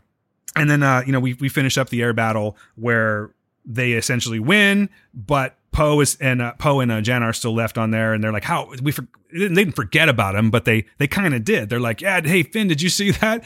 And Rose is like, "Oh no, he never came off that ship." So we're thinking that the stakes are going to get a little bit more, a little bit higher. And of course, Lando shows up. And I'm not saying of course as in like of course he does, but he shows up and he takes him to safety, and we're all good. So going back into Exegol again, into the Emperor's lair that's now destroyed, we did get that shot that I did see coming, I will admit it, where it's like the cliff and then you see the hand come up, because Kylo's not going out like that. Ben's not going to go out that way. It would have been a completely wasted opportunity, and I really would have been pissed at the whole movie at that point if it not, I would rather have the cliche hand on the cliff and pulling himself up than not. I'll put it that way. Right. But they, he crawls to her. She has exhausted all of her power. And I do like this theme. I think I need to read up on this more because, you even see it in like The Mandalorian. And I know this is like second nature for some people, but the exhausting of your life force by using too much of the force, I think is a really, really cool concept. And you see it even with Baby Yoda. Like when he takes somebody out, he'll like pass out for a couple of days or anything. This took Rey's life. And I like that. And it was like, wow, I don't think she's going out. It doesn't feel like she will. And then of course, we have Kylo or Ben show up. It's going to be hard to say Ben from now on. And this is where they have that moment that we talked about. So she's already given back life to him, and he gives it back to her. And this is where she's revived, and they have that kiss and everything. And he does that little smile. And the smile to me was like, I'm fully back. And, this is where he goes away, and he fades away. So when he fades away, Leia does fade away at the same time too, right? Like her job is now officially done. Yep. And this hit me yesterday, I think after my second showing. In the first one, it establishes that all Kylo Ren wants to do is follow his grandfather, which by the end of the movie, he does. Yeah. Like it's he's bad. He faces his master. He turns to the good side. He sacrifices himself.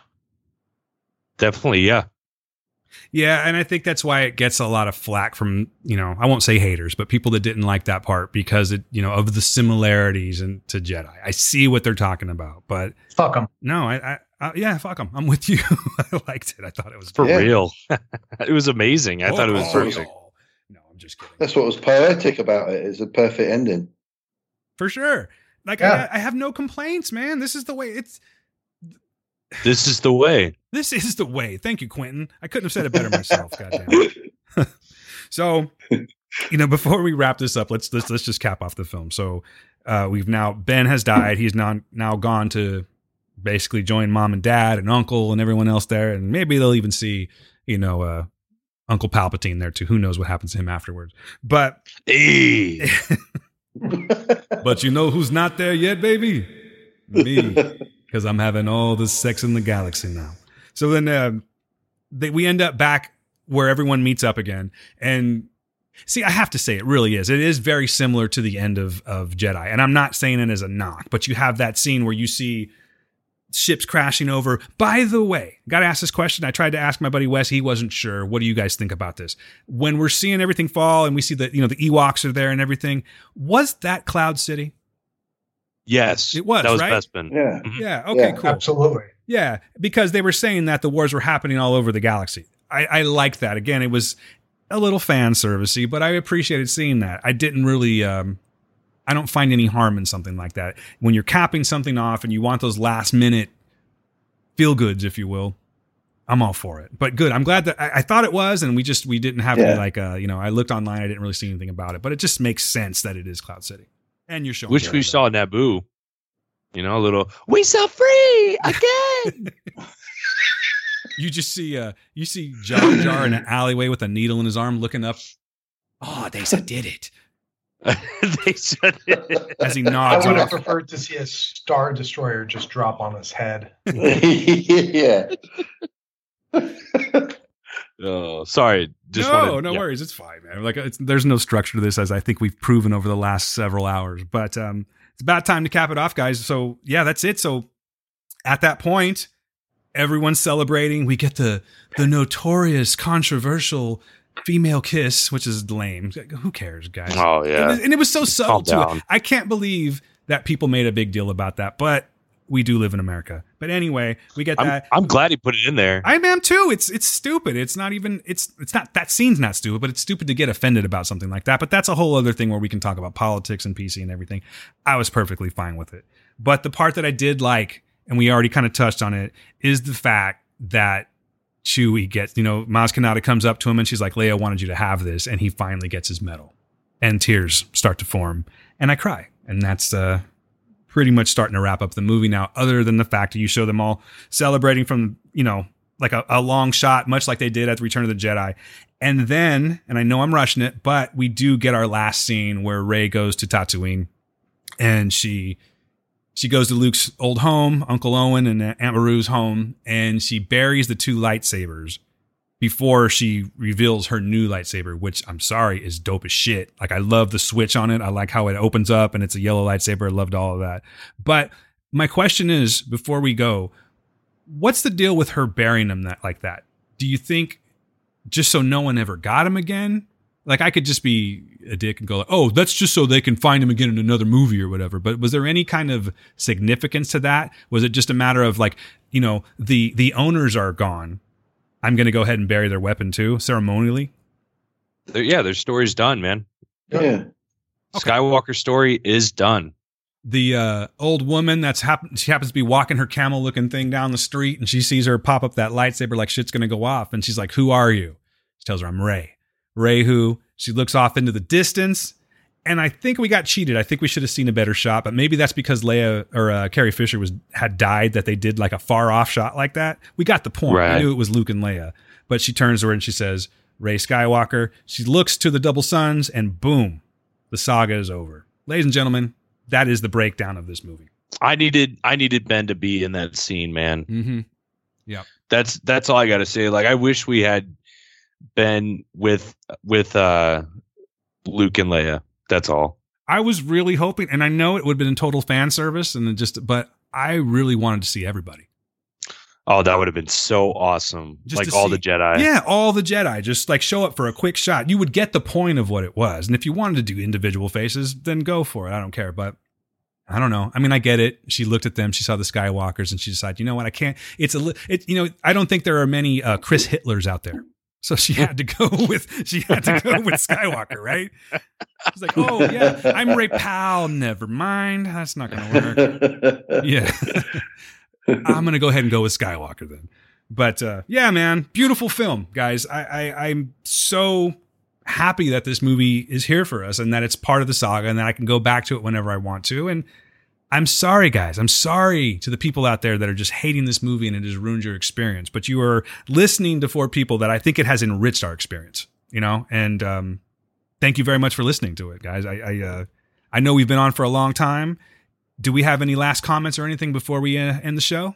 Dan, I want to thank you for letting us all on, and you were a great and gracious host. I really appreciate being on, buddy. Oh, thanks a lot, man. I appreciate it. You're welcome back anytime. It's been a pleasure, guys. Thank you all. For sure. Hey, before we go, and John, say something nice Yeah. to me, man. Fuck you, Dan. No, I'm kidding. I wanted to go ahead. I'm sorry. Go ahead. Thank you for inviting me on again, and it's been great to chat with you guys too, Mike and Quentin. Of course. It's nice to be surrounded by so much positivity about this film. So For real. yeah, great. Thank you very much. No, I wouldn't have wanted to have anybody else on the show. You guys are fantastic and you all mean something to me. You know what I mean? So before I get all mushy and everything, I do want to thank you guys for coming on. starting with Quentin, do you want to let these people know where they can find you? Do you want to mention anything about podcasts or anything like that? Ooh, I'm glad that you brought that up. Guys, I know that I have a little podcast with Amanda Albers. It was put to bed for a little bit, and I am not ashamed to admit I'm glad that it did, because it gave me some time to just chill out, like, God, I just needed some time. Well, Amanda and I are maybe thinking about bringing back the podcast in a way that's different. Instead of weekly, we might do bi-weekly or even monthly. Just because we're busy individuals, but we love movies and we want to keep the content rolling. So be on the lookout for that. We'll probably be diving more into that in 2020. I know that this episode will probably be out by 2020. So just be kind of on the lookout, and especially on the Heroes of Noise community page, join that shit. Dan mentions it every time he's on this damn show. Join the page, people, or the group. Sorry, it's a group, not a page. I met some great people there. These fine gentlemen who I've talked to, I've seen them on there. We've talked on there before. Dan is great. He loves to talk to you all, and he always posts some great shit. So that's all I'm going to say. Thanks, man. Appreciate that. John, I know that we get you on here every once in a while, but I'm so proud of you, buddy. Is there any new news since the last time we talked? Something that you want to promote? Not yet. Still no band name. Still no further talks of deal. But yeah, the musical stuff's all going great. And when there is stuff, I'll post it on the group. In the meantime, I'm on the group, so hit me up on there. Yeah, join our lovely community. Please do. But what's going on with Groove Zoo? Oh, Groove Zoo. We're playing a big gig on New Year's Eve. So that's going to be nice. And then it goes quiet for a few months. So it's the quiet season for that kind of stuff. So the focus is going to be on this original project and getting that rolling for the next couple of months. Mike, how about you, man? You got anything? Right now, not much, but coming up soon in the beginning of 2020, I am starting a new podcast with my little brother, who is a well-known musician in the musical circles. And it's called Sex, Food, Shelter, Music. So look for it in 2020. Another bass player, John. Hey. Yeah. Yep. You guys could talk, like, seriously, I think you guys could talk shop. So I'm going to go ahead and hoe John out now and say that he needs to be on your show. Well, I'll be on the show. Absolutely. There you go. See? Oh, mate. Yeah, anytime. Heroes of Noise, always making connections. Ladies and gentlemen, hey, guys, first of all, seriously, thank you all for coming on. You know you're all special to me, and I look forward to talking to you as soon as possible, really. Like, you're all welcome at any time. And I'm being serious when I say this. Hit me up. I may not get to you as quickly going, hey, would you like to come on the show? But if you ever want to come on the show, seriously, it's an open invitation. Go, hey, I'm free this week. Hit me up. We'll get you on. Fair enough? Sounds good, buddy. All right, Thank gentlemen. you, guys. Yeah, great having you. Thank you very much. Ladies and gentlemen, thank you very much. If you're still here and you started it and you actually made it all the way through to this, thank you so much for listening. I'm Dan Ramirez. I'm part of the Heroes of Noise. And if you're hearing us for the first time, we're not always talking about Star Wars. We talk about a lot of things. And if you want to know what we have to talk about and what we have to offer, well, let me just tell you where you can go. First of all, if you want to contact us, hit us up at heroesofnoisepodcast@gmail.com. That's heroesofnoisepodcast@gmail.com. You can hit us up on Twitter at Heroes of Noise. You can reach me, Dan, at DanQPublic. My buddy Steve, who is absent today, hit him up at SE_Hudson Music. He's a very animated guy. I think you'll like him a lot. You can find us at www.heroesofnoise.com, and right there is the one-stop shop. So you have voicemail. You can subscribe to the show. You can subscribe to my friends' shows, including, it's still there, but when it's time, hit up Quentin because it's on there. Hit him up and subscribe to the show. But there's so many other wonderful shows there. We call that part the Pods of Justice. I don't know if that's annoying to them, but I'm going to go ahead and continue to call it that. And just subscribe, subscribe. There's plenty of voices out there with plenty of fantastic information and wonderful personality that you guys need to find. And you can do it by going to our page and starting to branch out that way. I implore you to do so. Like they were saying, join the Heroes of Noise podcast community. It's a small but very loyal community, and we're growing all the time, and we would love to have you there. And if you want a little something extra throughout the year, feel free. This is, by the way, Heroes of Noise is a free show, but if you want a little something extra, that's your thing. You can join us over at Patreon, where we have a Patreon podcast that comes out. We do bonus episodes, we do solo episodes, and 2020 is going to be big on that. We just started it back in November, and we're still kind of working out the kinks, but we will be hitting that a lot harder in 2020. So we look forward to you joining us with that. That's a lot of information I just said. Guys, I love talking about Star Wars, and I'm sure the next Star Wars movie that comes out, we're all going to be there talking about it again. Thank you so much. Yeah, for sure. Thank you so much for celebrating with us. And we just hope that there's some of you out there that love the movie as much as we do. So for Steve Hudson, I'm Dan Ramirez. We are the Heroes of Noise. Thank you so much for listening. People, be good to yourselves. Be good to the people around you. Peace.